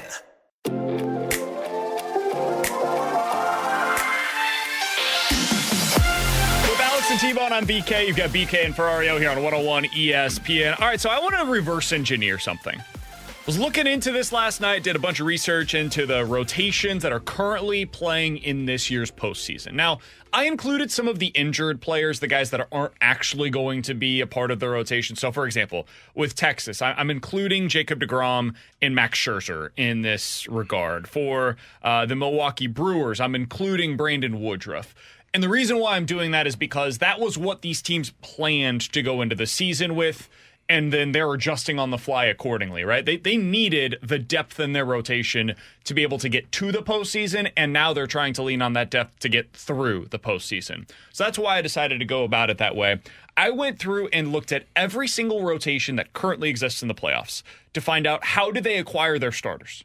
Did they draft them? Did they trade for them? Did they get them in international free agency, so amateur free agency? Did they go about it in international via like Japan, KBO, any of those? Did they get them via trade? What did they do to acquire their starting pitchers that are going to be starting for them this year? In the National League, Alex, let's start here. I found this to be really interesting. 18 of the pitchers that are in their team's rotations were drafted. 7 of those 18 were drafted in the first round. And the biggest team that stands out in that regard is the LA Dodgers. They don't just throw a bunch of money at their rotation. They did that with Kershaw because they kept him around. But other than that, man, it's basically a bunch of dudes that they drafted and developed and kept internally. The other thing that you see here, 8 of them were acquired via trade, and most of them were trades where they had to give up significant pieces. So we're talking about Max Fried, who was traded in the Justin Upton deal when he was still a very low-level prospect. The Luzardo trade, where he went over to Miami. They got him in the Starling Marte deal. Sandy Alcantara, who's obviously not a part of the Marlins rotation right now, but was dealt in the Ozuna deal. So it's big headliner pieces that were dealt in trades. International free agents, there are 4 of them, and one that came over from the KBO. That was Merrill Kelly, who's in the Arizona Diamondbacks rotation right now. So 18 drafted, 8 trade, 4 free agent. They've done it a little bit of every different way. My biggest takeaway from this, Alex, everybody's got something that they do well.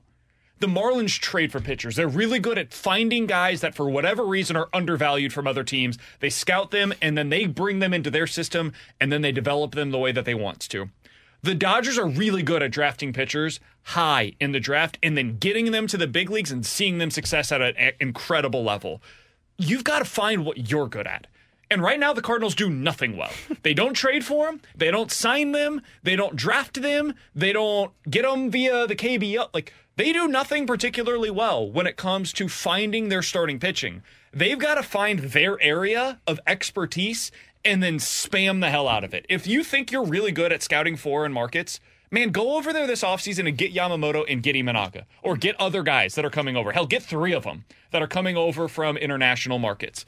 If you think you're excellent at trading for starting pitchers, man, go trade for multiple this offseason. Whatever it is that you think you do well, go do it this offseason. That's what's succeeding right now in the National League. Let me ask you guys this then. What do the Cardinals do well? I don't know. Right now, nothing. Because I think they should get some credit on that KBO market. I know the Verhagen deal hasn't worked out, but Suguano, Miles Michaelis, a find from over there. KK in the first year. KK in the first year. So, like, I think that is where I would say, like, they're not great at it, but they're good at it. And that's why I would isolate that. And as much as I love Aaron Nola, let's be honest, this Cardinals team is not good at identifying free agents that make sense. And you know, I thought the way you were going to spin this was the Cardinals need to stay away from free agency because it never works out. And I brought up John Lester's name because I'm like, well, John Lester was 31 years old when he got signed by the Cubs and was legit Cy Young for the first 3 years. So you can. But do the Cardinals do well enough to identify that free agent pitcher? And I don't think they do.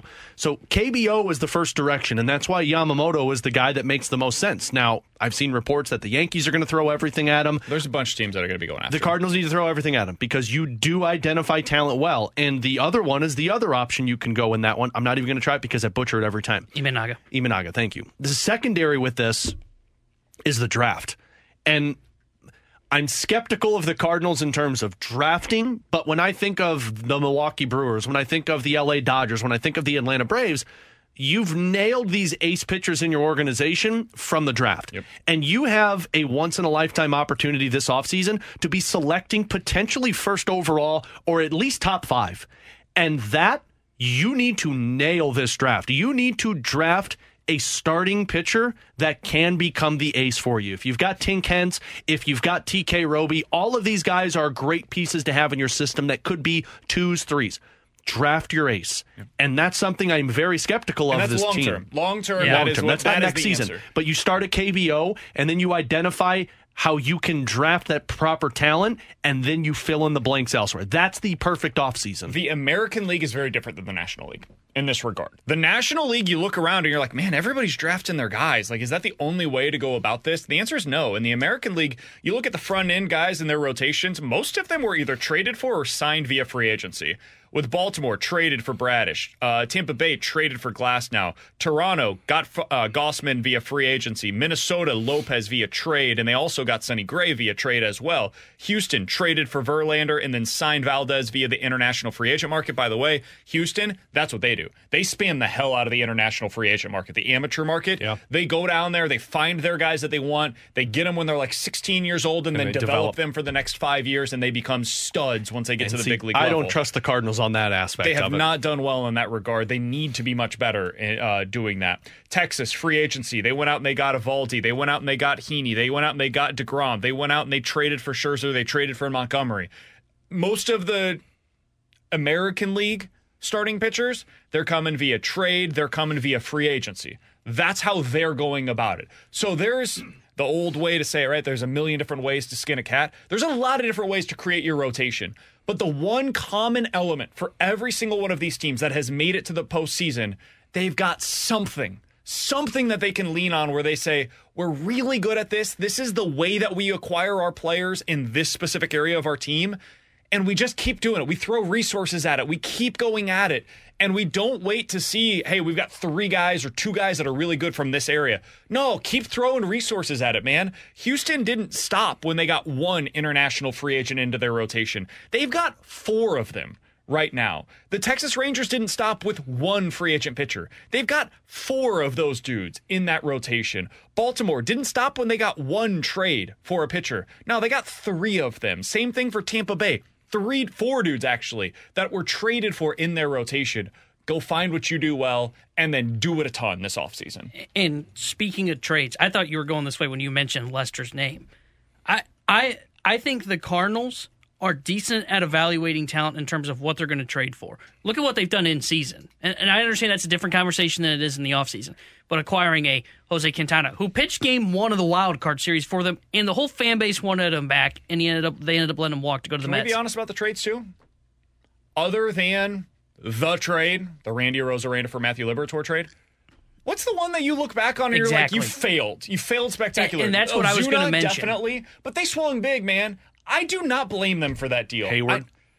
I don't think they missed on that one. I don't think you missed in terms of the pieces you traded away. Well, but what I mean is I think you missed on identifying the talent that was going to be a part of your... was exactly what they needed, and it happened because of a tragic accident. But you made that trade situation. hoping he was going to be a core piece of your team, and he wasn't. He decided to walk. Yeah, but I don't even think even if he was willing to stay, he would have been a core piece of your team. I agree because he wasn't good enough. He wasn't the bat for you. I think Jason Hayward was a really good player that ended up the bat just never became what everybody thought it was going to be. You weren't the only one that bet big on him. There were a bunch of teams across Major League Baseball that believed he was going to be something that he ultimately was not. Yeah. I think the Cardinals are okay at trading. Yeah. I think they missed big time on one of the pitchers that they really wanted to go out there and acquire, and they messed up by missing on their evaluation of Randy Arozarena. The other deals that we always reference, guys, it's not big-time players that they gave away. It's really not.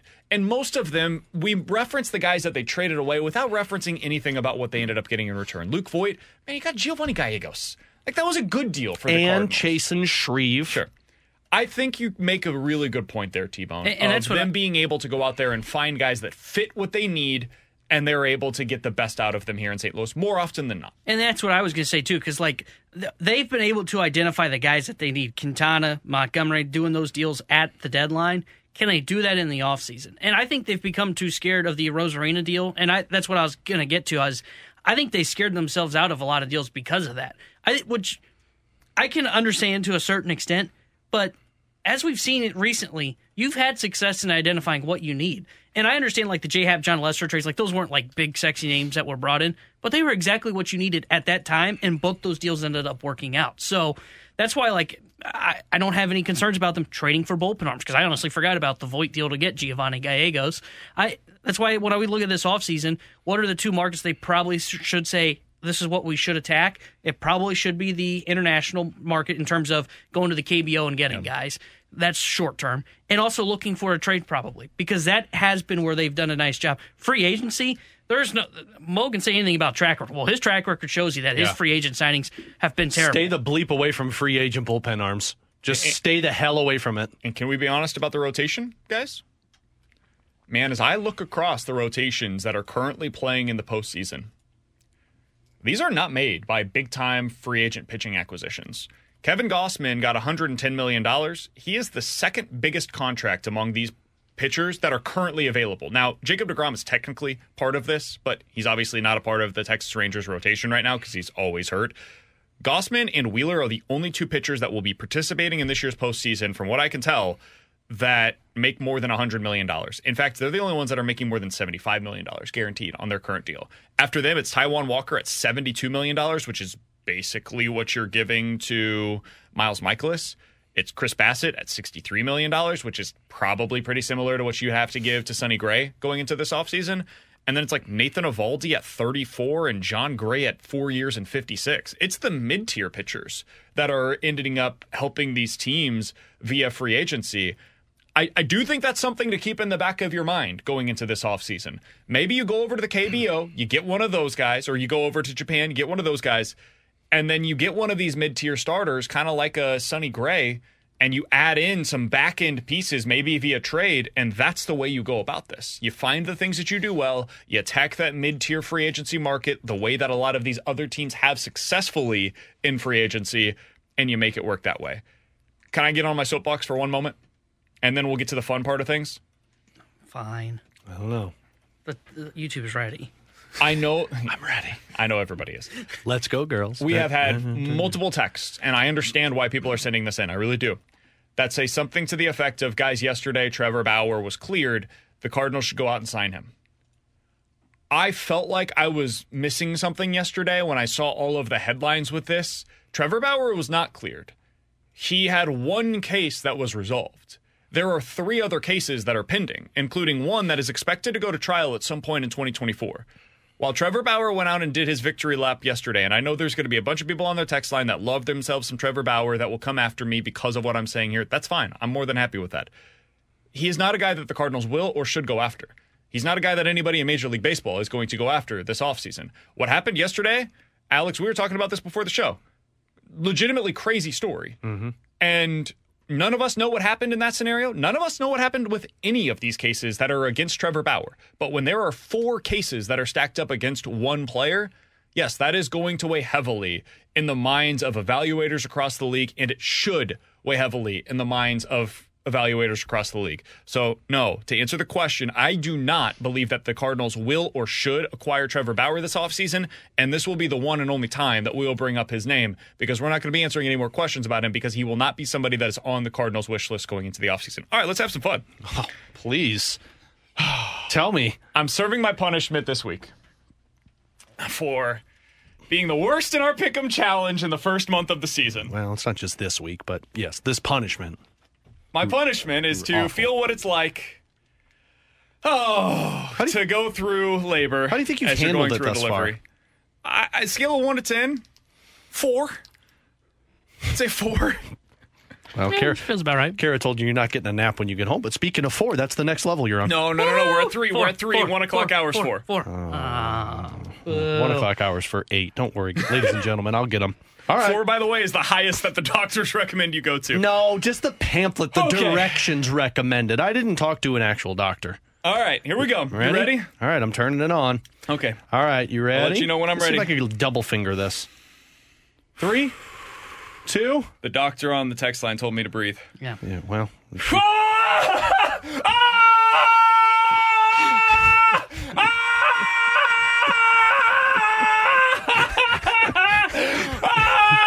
You didn't listen to the doctor. You were supposed to breathe there. Why didn't you breathe, man? Listen to him breathing now. You sound like what you sounded like trying to keep up with fake Joe Vitale on the marathon that you ran. Juncture is nice. We're right back to the BK and Ferrario podcast, presented by Dobbs Tire and Auto Centers on 101 ESPN. Let's open it up. The Junk Drawer with BK and Ferrario. Brought to you by Fenton Bar and Grill. Best trashed wings in Missouri. Dine in, carry out, 7 days a week.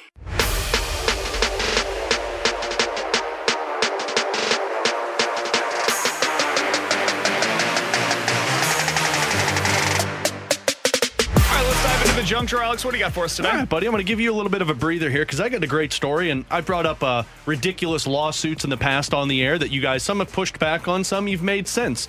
But there's one that came out yesterday that I don't know how you can side with this individual. So a female is seeking $50,000 in damages for injuries sustained while riding down a 5-story water slide.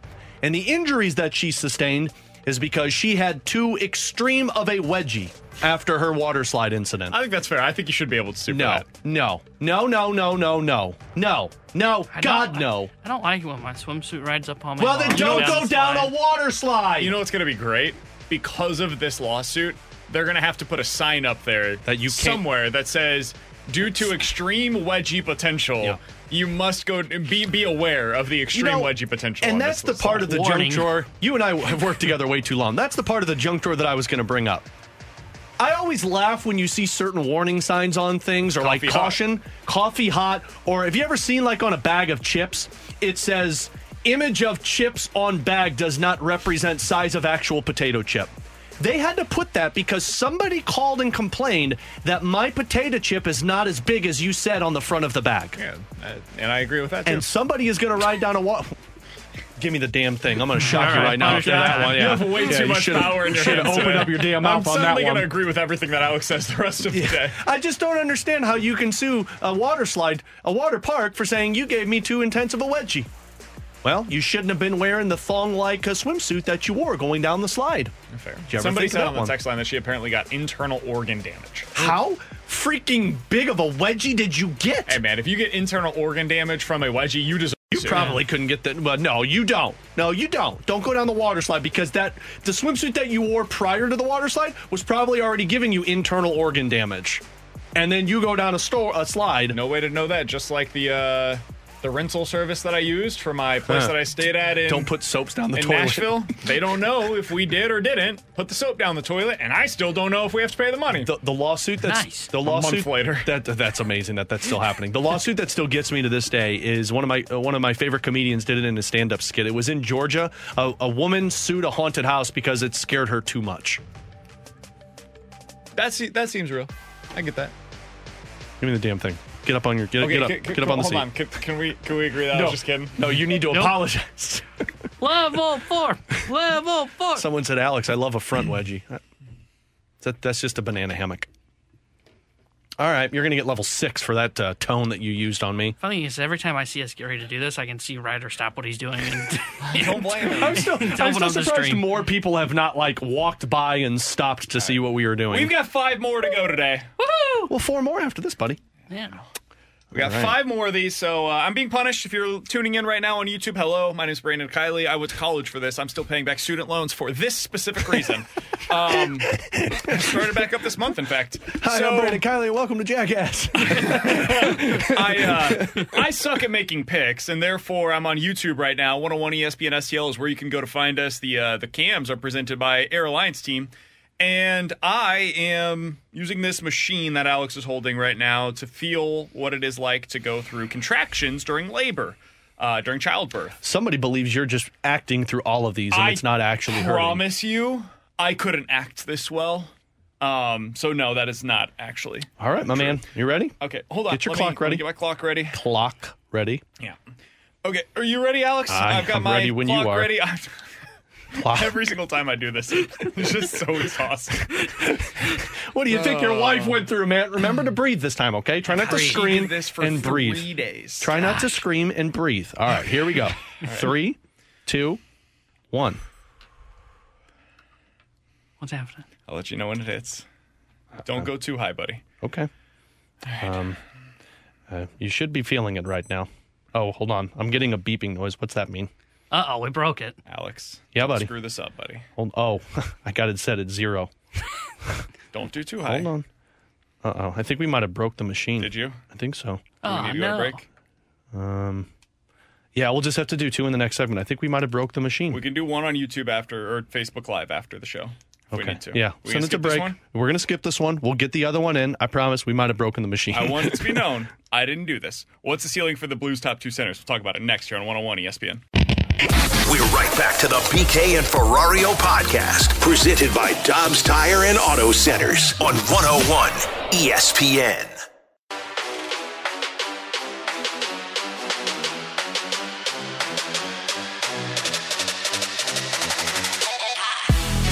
and T-Bone on BK. You've got BK and Ferrario here on 101 ESPN. We think we have the machine fixed. BK so at didn't the end want of to this leave it segment, we'll go ahead and get back to what we were doing. And I think what we've decided is the last segment of the show today, it won't be 12, but we'll do a 20-second burst at the end of the show today. It's just going longer. So that way we get the full allotment of time that I was supposed to have. This will be like right before the baby's coming out. Where exactly. You got like the long push. This might be where you soil yourself. So that'll be the final segment of the show today. Tell your friends. Tell your family. Everybody. Tell your mom. YouTube.com/101ESPNSTL. You can check us out on the Air Alliance Team studio cams. All right, Alex. So let's talk a little bit more about the Blues. Let's do it.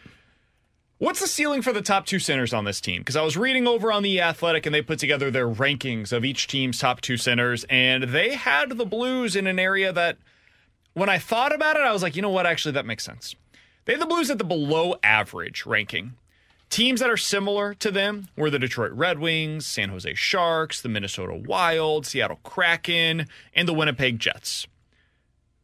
I think that feels right with Braden Shen and Robert Thomas. For context, one of the duos that they have in front of them is Dylan Larkin and Andrew Kopp. Feels kind of right to me in being in somewhere in that range. But I do think by the end of the season that some of these teams will likely fall back. They're more likely to fall back in the rankings than they are to go up because they're older, for example. I think the Blues are more likely to jump in the rankings than they are to fall down in the rankings. What do you think is their ceiling, though?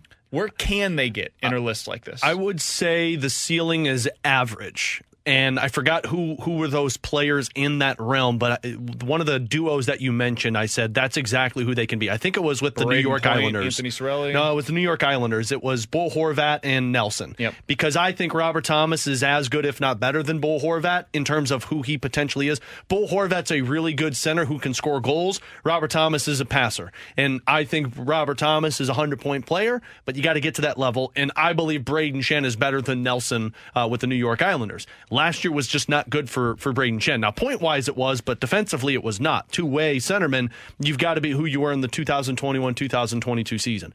That, to me, you're only taking a slight step up, but that slight step up puts you into the average conversation among the NHL, but the only way you're doing that is if Robert Thomas is a 100-point player. That's the only way you're going to get there, because to me, they're spot on with this. I think Braden Shen is a perfectly adequate second center. You're going to get 60 to 70 points with him, and you're going to get somebody who's there for you almost every single night. It all comes down to that top-line center, and that's where Robert Thomas, sorry, I'm dealing with some allergies there, and it sounded a little emotional. I apologize. Robert Thomas has got to get to that 100-point threshold. You've got to be the number one center. I've got a different team that I would point to. Curious where you would come out on this. I think the team that I would point to is Carolina. Same area, same range of what kind of ceiling you have, but between Sebastian Aho and, I'm going to attempt to pronounce this, Alex, Kotkaniemi? Kokniemi. Sure. Whatever his name is. Jesperi. I think that's where the ceiling is. You look at what Jesperi was last year, 45-point player. Now, he's very young. He's still got some upside. And he's a really good defensive centerman. He could be a 20-goal scorer. I think that's Kevin Hayes, is what you're potentially looking at. Yep. And I think that's also part of what's tied into the Blues ceiling with their top two centers is I think your hope is by the end of the year, it's actually Robert Thomas and Kevin Hayes that are your top two centermen. And Braden Shen kind of slots in as that third-line center that fills the role of being an identity player for you. This is no shot at Braden Shen. He's my favorite player on the team. I think he's more than deserving of being the captain of this squad. But if he's your second best center, this is where you're going to slot in, is you're going to be kind of a below average team in that regard. If Kevin Hayes reaches the ceiling of what he was in the first 55 games of last year, that adds a big offensive punch that you didn't have from that spot a year ago. Yeah, I'm 100% with you. And I've said it before. I think Kevin Hayes is going to be so much better than people are giving him credit for. And I do believe, frankly, when he was acquired, I thought that Kevin Hayes was going to be viewed as the second-line center and Braden Shen moves down to the third. But Braden Shen, for how long he's been here, and obviously now that you're wearing the captain, people are going to go to him as that second center. It doesn't matter. Either they're interchangeable with the way that they play. But Kevin Hayes, to me, is a guy who could put up 20 goals for you. He's a guy that could have plenty of assists if Verana is going to be this type of player. Here's where it gets interesting. If you go beyond just ranking the top 2 centermen on teams, if you go just center depth of the 4 lines, I'd have the Blues in the upper tier with some of these other teams. Now, you're not going to be with McDavid and Draisaitl because those guys are elite, but let's just take the Colorado Avalanche, for example. Nathan McKinnon, elite player. You've got Ross Colton, our guy. You've got now the player from... Why am I blanking on his name from Nashville? Oh, Ryan Johansson is your third-line center, and we're talking Andrew Cogliano as the bottom-line center. That's better than what you have.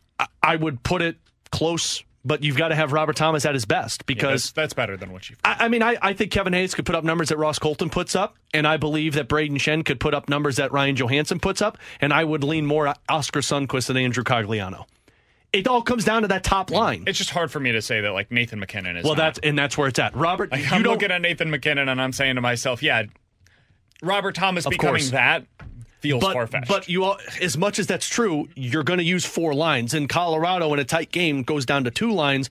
The Blues are using 4 lines. I don't know if lines. that's going to be the case for them this year, man. I do. I really think that they're deeper this year going into the season than they were going into Colorado? either of the last 2 years. Yeah. I don't think they're a star reliance going into this year as they have been in previous years. That doesn't mean that they won't be by the end of the season. Maybe they get some injuries and that happens, but I still think they're less than what they were the year that they won the Cup. Because going into the year, though, because I'm talking about at this point in the season. That year that they won the Cup, they traded for their 3rd and 4th lines at the deadline, basically. Yeah. Most of those guys came in at the deadline and they acquired them then. They were just full in the top 6. This year, I think the top 6 has taken a little bit of a step back. I'm excited for 2 of those centermen with Colorado. 6 are better. I'm excited for Ross Colton and Nathan McKinnon.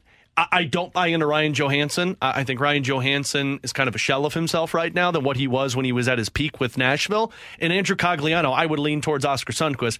But all of this conversation falls back to Robert Thomas. If you don't become that top centerman, you're not going to get to that level. And that's what the Blues desperately need this season.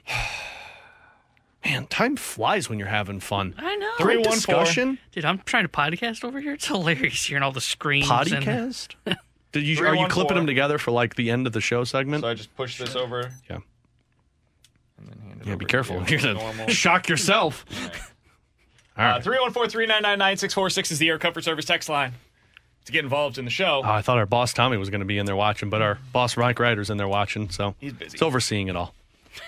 You guys want to get busy until something we do in this. for Bet It or Forget It? You can get that in right now on the Air Comfort Service text line. Bet It or Forget It. You can also watch us on YouTube, youtube.com/101ESPN.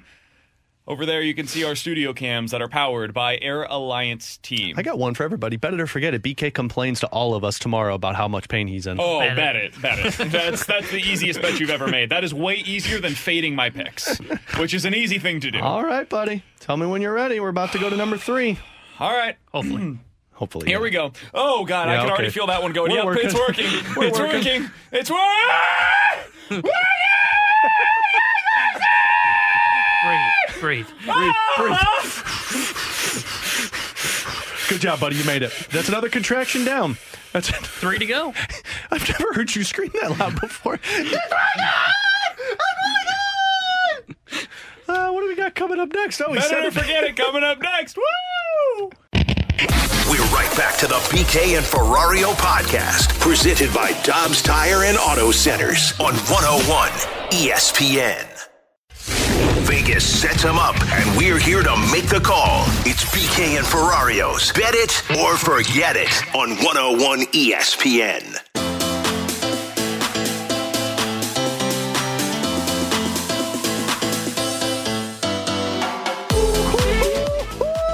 One 399-9646 is the Air Comfort Service text line for Bet It or Forget It. Guys, Bet It or Forget It. One of the players that is starting tomorrow will be a Cardinal by the start of next season. Some of the players that are currently announced to be starting tomorrow. Zach Eflin, Sonny Gray or Nola. Jose Barrios, Sonny Gray, Zach Gallen, Braxton Garrett, and Aaron Nola. Oh, bet it. Zach Gallen will be a Cardinal after this season. I'll bet this one. I think all of the options, Nola and Gray, are going to be the 2 that make the most sense, and the reports are that that's who the Cardinals are pursuing, so I'm going to say bet it. I think I'll bet it because I think they'll get one of, if not both, Gray and Nola. Gray would probably be the one I would circle first, but I think Gray's going to be a Cardinal. And I think it'll be a really good signing if they end up going that route, by the way. Man, if you could get Yamamoto and Gray, oh, what an offseason. I will be pumped. I'm going to add one more thing. Don't sleep on Braxton Garrett. That would be a really interesting way for the Cardinals to go about it this offseason. He is a underrated pitcher for the Miami Marlins, had a 3.6 ERA this year, does have some legit strikeout stuff as well. Braxton Garrett would be a really compelling potential candidate for the Cardinals to go out there and acquire. Basically strikes out a batter per inning, still a young player, under club control, 26 years old, lefty. That feels very Cardinals-y to me. And it's not Luzardo, so he's not at the top end of their trade charts. I could see the Cardinals going about it something like that. Maybe you end up trading like a Tommy Edman in a deal like that. So that's going to lead to my question. I was going to say bet it or forget it. We will see one of the Cardinals' left-handed bats traded this offseason. So that's Newpark, Gorman, Burleson, I'm going to bet Donovan. this one. I could four that I would put in there. I could see them trading like Edman and Burleson in a deal for Braxton Garrett. Something like that. I think it's going to be one of them, whether it's to get the starting pitcher, whether that's Gorman for like a Logan Gilbert, that train I still live on, or one or two of those left-handed bats for bullpen arms. So I'm going to bet this one. I do think you're going to see one of those guys moved. I would bet it because Burleson feels like the guy I could see them moving. In Miami, if it is Miami and it is Braxton Garrett as the trade target, I mean, he makes all the sense in the world for them because their first baseman going into the playoffs is either Jake Berger or Josh Bell. Yep. So they could use someone that could be there kind of long term, and I think Burleson would be that guy. Yeah, I think Braxton Garrett is a really interesting player. He's pre-arb next year. This guy hasn't even made it. You'd have 5 years of club control over him. And you think he's going to get moved? I don't know, but they need offense, and they've got so much pitching coming back next year with a lot of guys coming back from injury, like whether it's him or Edward Cabrera. I think they're going to have to move. I think they're more likely to do what we're talking about with the Mariners than the Mariners are. They are more likely to move some of their pitching for hitting because they're more desperate for the hitting. I mean, correct me if I'm wrong, though. This guy's not a 1 or a 2. This is one of those fringe guys that you're bringing in to compete. You sign Sonny Gray, you add Yamamoto via the international market, and then you trade for Braxton Garrett. Okay. And then now you've got your 1, 2, 3. And I think in this scenario, Michaelis is probably your number 4 starter going into next year. I love that. And I think that's perfect for the Cardinals. And this guy's basically free money-wise. You're slotting him in for $1 million. By the way, somebody said, of course you'd like Yamamoto and Gray because that's a subpar offseason. How is that? What is a better offseason than that? Dude, this is what I'm like. Like, you're not getting Snell and Yamamoto. I can already feel it. I'm going to be so frustrated this offseason by what Cardinals fans are hoping. Not even all of it. This is unfair. I painted with too broad of a brush by what some of our texters will qualify as a successful offseason. I don't know if there's anything the Cardinals can do reasonably that will satisfy fans this offseason. Yeah. Because Aaron Nola is not that guy for a lot of fans, and I understand that. Sonny Gray doesn't have the name recognition that fans want. You're even not though getting Snell. He's got a sub 3.5 ERA over the last 5 years. That seems pretty good to me. I just don't know who they could go out and acquire. Blake Snell comes with the 5 and dive mantra, and that's certainly not going to play with a lot of our audience here. I mean, Yamamoto is who people have been clamoring for since his name popped up into the rumor mill, and now that's a subpar offseason. I'm with you. I think we're going to be very frustrated at the reaction of what this offseason is if the Cardinals are aggressive with it. If I told you the Cardinals next year have a guy that is 26 years old in their rotation with a 3.66 ERA, they basically have added what they thought Matthew Liberatore could be, but they did so on the cheap. Yeah. That's what Braxton Garrett has the potential to be. He just did that this year for the Marlins. So I think it would be a really good move, and it's a move that doesn't require you to trade Nolan Gorman or Lars Nootbaar, and that is what really appeals to me. Alex, what do you got? Bet it or forget it. Let's take injuries out of this conversation. Bet it or forget it. We'll see Malcolm Subban at some point in the NHL this season for the Blues. Bet it. I think you'll see him at some point. There will be some kind of an injury where you place one of your goalies on. But take injury out of this. Oh. Like performance-based, Malcolm Subban gets an opportunity. I'm going to forget that.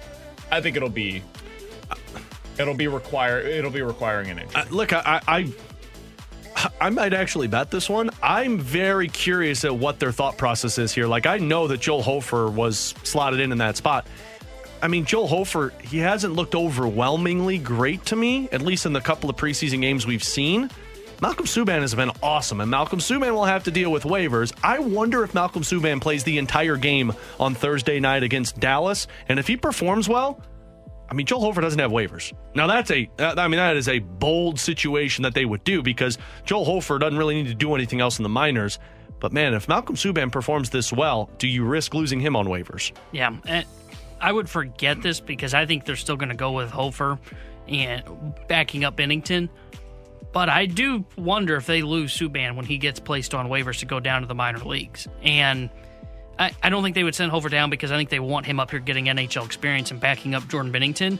But Tampa Bay hasn't made a move that I've seen yet for a goalkeeper now that Vasilevsky's out. And they don't have Brian Elliott anymore. I can't remember the name of their starter right now. They could use someone that's got some NHL experience. And if Subban goes down and he does have to go through waivers, if I'm not mistaken, I can see where Tampa Bay could potentially put a claim in on him. They tried to get the dude that Columbus claimed, and they missed out because Columbus was ahead of them. I think there's a chance that they are a team that could steal Subban from the underneath the Blues if they try to send him through waivers. 301-439-99-646 is the Air Comfort Service text line. Guys, Yamamoto would be fine in my opinion, but Sonny Gray can't win in the postseason. Where's this coming from? What is this? Well, isn't this what Randy said? Randy said he was a choke artist. Oh, okay. He had one bad game with the Yankees in the postseason. His bad game was 3.1 innings with 3 earned runs. I'll take that over some of the Cardinals' bad games. He has a 2.95 ERA in the postseason, guys. His problem is his teams haven't made it. I was going to say, look at the teams he's been on. And I know what's coming next. Well, clearly, BK, that's because he's not a good starting pitcher. Man, Mike Trout hasn't made the postseason since 2014. Shohei Ohtani hasn't either. Exactly. He never made the playoffs. Why would you not want him? Why would you sign Shohei Ohtani? He's never been in the playoffs. He can't perform. Come on, man. The guy has 2.8 ERA this year. He had a 3.1 ERA the year before that. And 4 years ago, he had a 3.7. Before that, 2.9. And guess what? If you want to make the postseason, you're going to have decent regular season numbers. And look at his regular season numbers. And he's done it in, you just read off those numbers. One of those years I think you read off was Cincinnati. He can pitch there. He can pitch anywhere. Yeah, I'll take Sonny Gray every day of the week over some of these other guys. Flat out false. It's not accurate. So I don't know where that's coming from specifically. I'm sure that it's not just Randy that's saying that, but... Well, look at the name recognition, too, though. Like, people don't want Sonny Gray because they want Shohei Ohtani. They want the shiny new toy. The problem is, guys, Shohei's not pitching next year. Also, we got to remember this. It's different because of the ages, but Zach Wheeler wasn't Zach Wheeler before the Phillies signed him. He became Zach Wheeler with the Phillies. And I'm not telling you that Sonny Gray is going to become that, but... You could end up with a legit number 2 starter if you go out there and sign Sonny Gray. And I know that there's been some questions about, hey, does it fade down the stretch? This year in 11 starts in August and September, he has a 2.0 ERA. He's allowed 15 earned runs in the last 2 months of the season. That's over 11 starts. Here's his team ERA. It's been great, man. He had a 3.4 ERA with Oakland, 3.4 ERA with Cincinnati, 2.9 with Minnesota.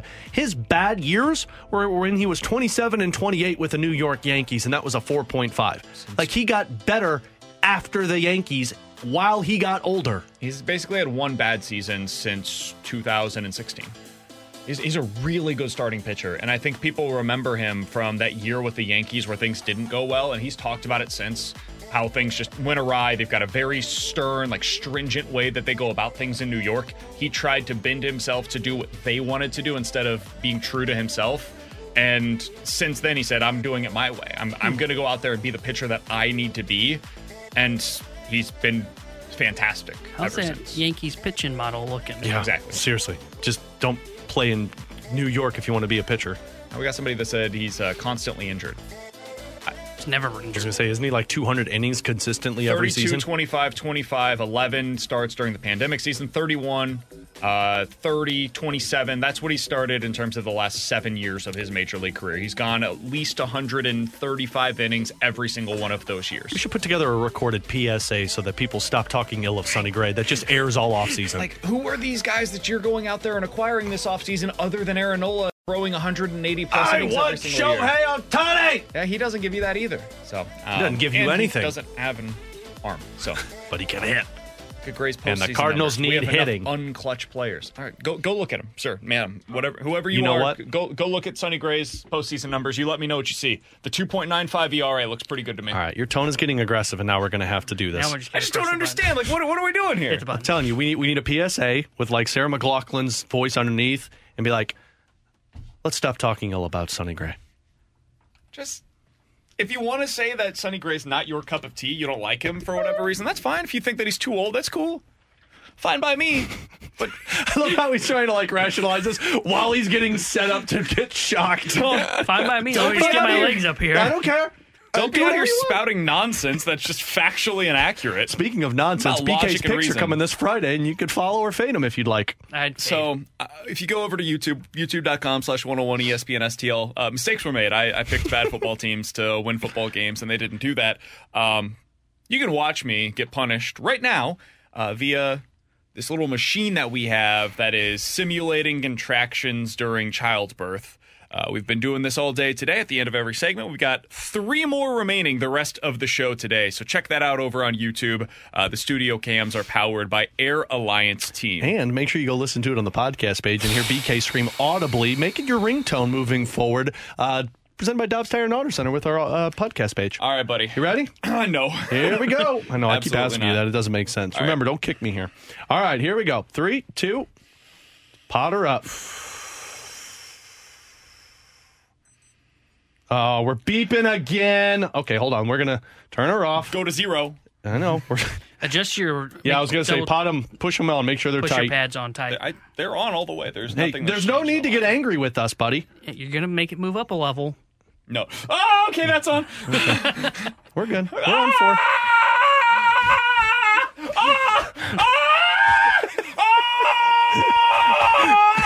Oh, that's a hard one.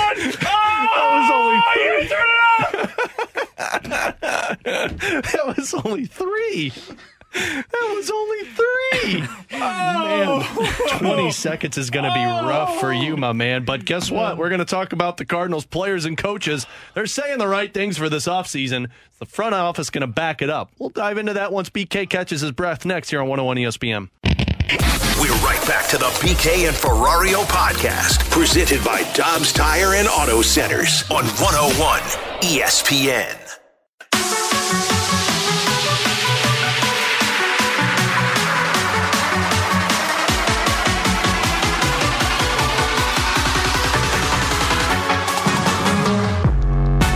Alongside Alex and T-Bone, I'm BK. You've got BK and Ferrario here on 101 ESPN.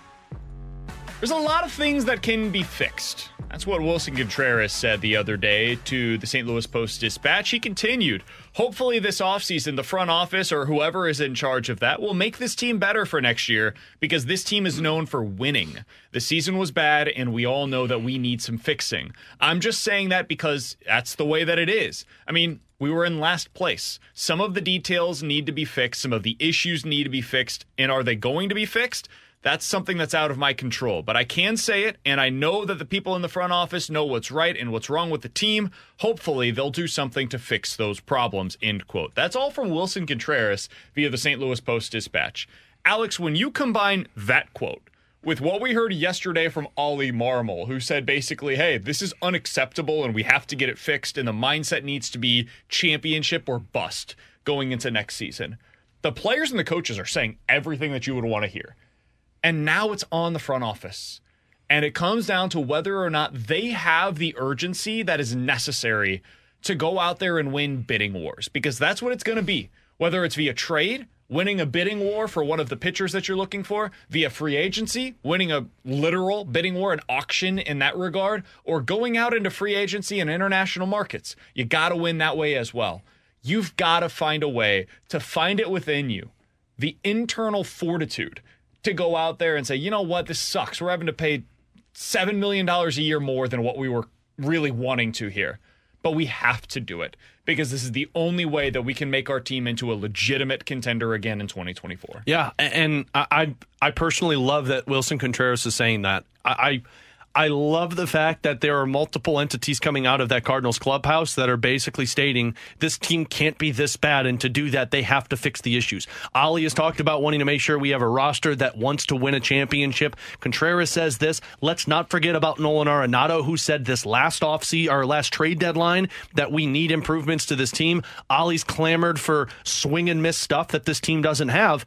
The writing's on the wall, and as much as we want to be critical about Ollie Marmol and he's not the manager that can take this team to a World Series, or you don't have the actual studs to win, the fingers should be pointed at the front office moving forward. And I know a lot of people do that, but it's put in front of you what this offseason has to acquire. It has to acquire you moving on from certain pieces that you've been relying on that haven't lived up to those expectations. It's trading for pieces that you do not have, swing and miss stuff, and top-level rotation pieces, and fixing an entire bullpen that has had issues. All of those things are right in front of this Cardinals team, and if Mo doesn't fix those, if the excuses is, well, we couldn't get guys to agree to come here, or there were it was a puke point for us that we just couldn't afford to pay, those are all excuses, and you're going to be doing the same thing next year. Somebody on the text line said, guys, let's be honest. It's not just the front office. The ownership also has to sign off on winning these bidding wars. In fact, I would say it's not really the front office. It's literally the ownership group.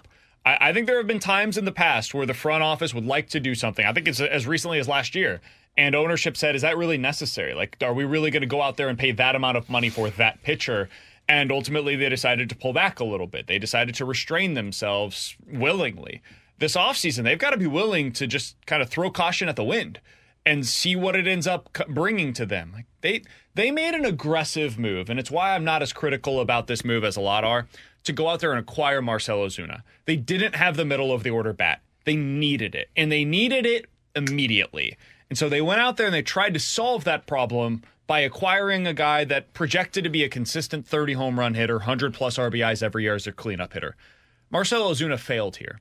It didn't work out. He was injured. The bat didn't play the way that a lot of people wanted it to. And let's be honest, the pieces around him weren't good enough for his bat to play the way that you wanted it to here. And what you traded away was 2 future Cy Young candidates. The deal failed spectacularly, but it was aggressive. And that's the kind of move that you're going to have to make this offseason. It very well may fail again. You might end up trading 2 guys that end up going on and being all-stars somewhere else. So be it, man. That's the kind of thing that you've got to be willing to do going into this offseason. Yeah, I'm going to have to be aggressive. And I do like the fact that you're starting to see a lot of pushing from all directions. Contreras pushing now on the front office. A lot of people say, and I'm glad you brought up Ollie's name, Alex. A lot of people push back, will say, Ollie's just a puppet of the front office. Ollie's been saying, even last year when they were winning, hey, we need more swing and miss. He said he'd been saying that when they had a winning club. And now he's saying it again while they've had a losing club. What is the key? Especially now that the shift has been banned, we've got to miss bats. And that is something that they're going to have to be not just aggressive in pursuing pitching, they're going to be aggressive in pursuing pitchers that miss bats. And not only just pursuing that for this year, they've got to change their whole organization model in terms of pitching. And that is going to be something that is going to be even a tougher task than the one they're about to pursue this offseason and trying to find guys that can help the current major league team. So they're getting under pressure, the front offices and ownership. I agree with you. It is both. Mo can only do what the money's in front of him with. And that's why it's going to be a crucial offseason for them this coming year. Man, I can't even finish my thought seriously with him just casually moving up. It's a legacy-defining offseason is what this is. And I think it's, to your point on, you've got to be willing to be risky. I mean, if this goes wrong, they could be set back for 3 to 5 years. Absolutely. And it'll also be the last thing that you remember of the John Mozeliak tenure. Now, think about that. Think about that kind of pressure that's putting on both John Mozeliak and the Bill DeWitt ownership group of whatever happens this offseason, it will define the next 3 to 5 years of Cardinals baseball, which means that is the lasting impact of Mo's tenure here in St. Louis, which should be remembered fondly. I genuinely believe that. I know Cardinals fans hate him right now because this season went horribly. In the last 5 years, for Cardinal standards, have been a failure because they have yet to reach a World Series. They haven't done that in a decade. However, the majority of this tenure has been a success by John Mozeliak here in St. Louis. It will not be remembered as such if they're not able to get this thing back on track. That is what is at stake going into this offseason. This is the most heat he has ever felt on his seat in his entire career in St. Louis. And frankly, it should be that way. He recognizes it. Ollie recognizes it. The DeWitts recognize it. But you got to back it up this offseason. Hand it over, buddy. Hey, you're almost there. Yeah, I was going to say, you've got 30 more seconds of this. Not now, 10 seconds, and then the 20 seconds is a very. Can everybody see me on YouTube all right? Yes, sir. All right. 101 ESPN STL is where you find us on YouTube. Oh, I thought you already turned it on, and I just started cranking it. If you aren't sure what's going on, why I'm sitting here instead of standing the way that I normally am on YouTube, I'm being punished for my football picks this week. This is the contraption that simulates the Did you come up with that? contractions that I would be feeling if I was going through labor. It has been absolutely exhausting. My body is sore. I am tired. I'm ready to go home and take a nap. And my wife told me that is not allowed. You are experiencing the beauty of life right now. Yeah, something like that. All right. Only like a minute of it. Yeah, 10 seconds. You ready to go? I'm ready when you are, buddy. We're going to crank this up a little bit more. No. What do you mean no? We're going to 4. Yeah, level 4. We're at level 4. All right, stop looking at me. I'm going to turn this on. You ready? All right, whenever you're ready. Left is going to hit first, then the right's going to hit. Oh, fun. Here we go.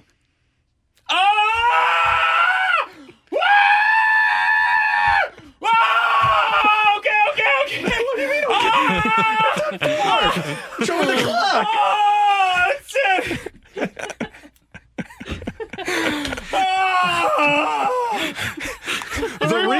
The rewind in 20 seconds is next.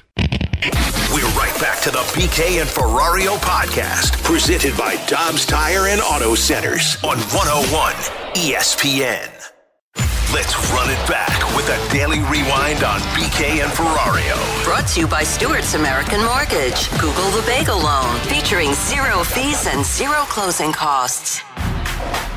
Alongside Alex and T-Bone on BK, you've got BK and Ferrario here on 101 ESPN. Hey, coming up on Thursday, we've got a live military appreciation broadcast from 2 to 6 o'clock. It'll be the Fast Lane. They're going to be out there at the Exchange at Scott Air Force Base. So if you're a service member, their family, or anybody currently on base, the Exchange at Scott Air Force Base is the place to be Thursday from 2 to 6 o'clock. It's all brought to you by Budweiser and Air Comfort Service Heating and Cooling. Sorry, I apologize. Words are starting to mesh together on him. There's a lot going on. We broke BK. If you missed anything from today's show, I would honestly just rewatch it on YouTube today. Please, it's the even podcast better. is brought to you by Dobbs Tire and Auto Centers, 101ESPN.com, and the free 101 ESPN app is also where you can go to find it. How would you guys rate today's show? This is the best one we've ever done. We've been together now for what? 3 years, 2 years. This is the best show we've ever put together. Yeah, I'm going to disagree. I think it's great. Many that have been better. I think the punishments we came up with, as T-Bone would say, chef's kiss. 20 more seconds, buddy, and then you're done. Hey, just think, man. You're about to complete the circle of life. Come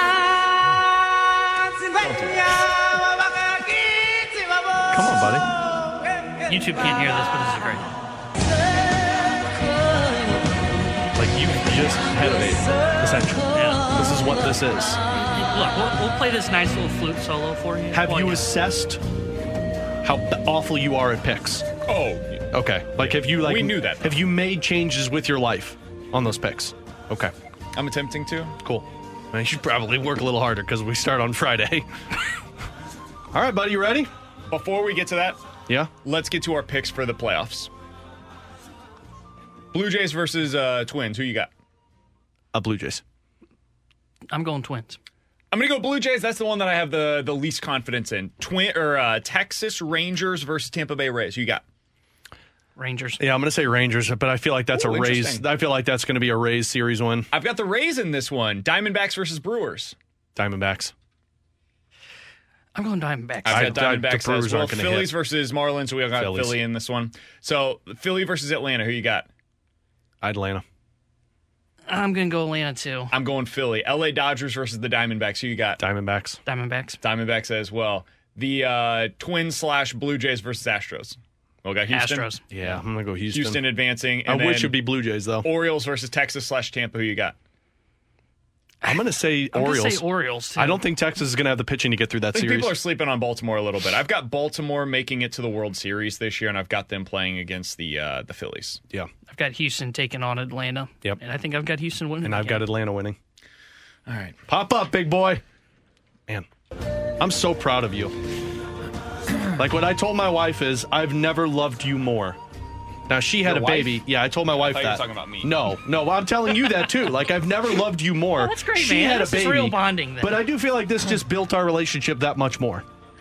But we still have 20 straight seconds of this, and this is going to be great. All right. I'm not excited. You got your clock ready? Make sure I can see it, because I just don't know, and then I'll just keep going. All right, here we go. The final one of the show. We're going. side are we going on? Left first. Yep, I found it. Left first. Now your right one should be hitting. Okay, here we go. He's only 3 seconds in. Okay. All right. 8 seconds left. We got 8 seconds left. Woo! Everything you got. Everything you got. Everything you got. Everything you got. 5, 4, 3, 2, 1. Yay! Is it coming through? I don't think so. Hold on. Buddy, what are you doing? Should be coming through. All right. Well, I got it on. What are we doing here? It's on, so you should be feeling.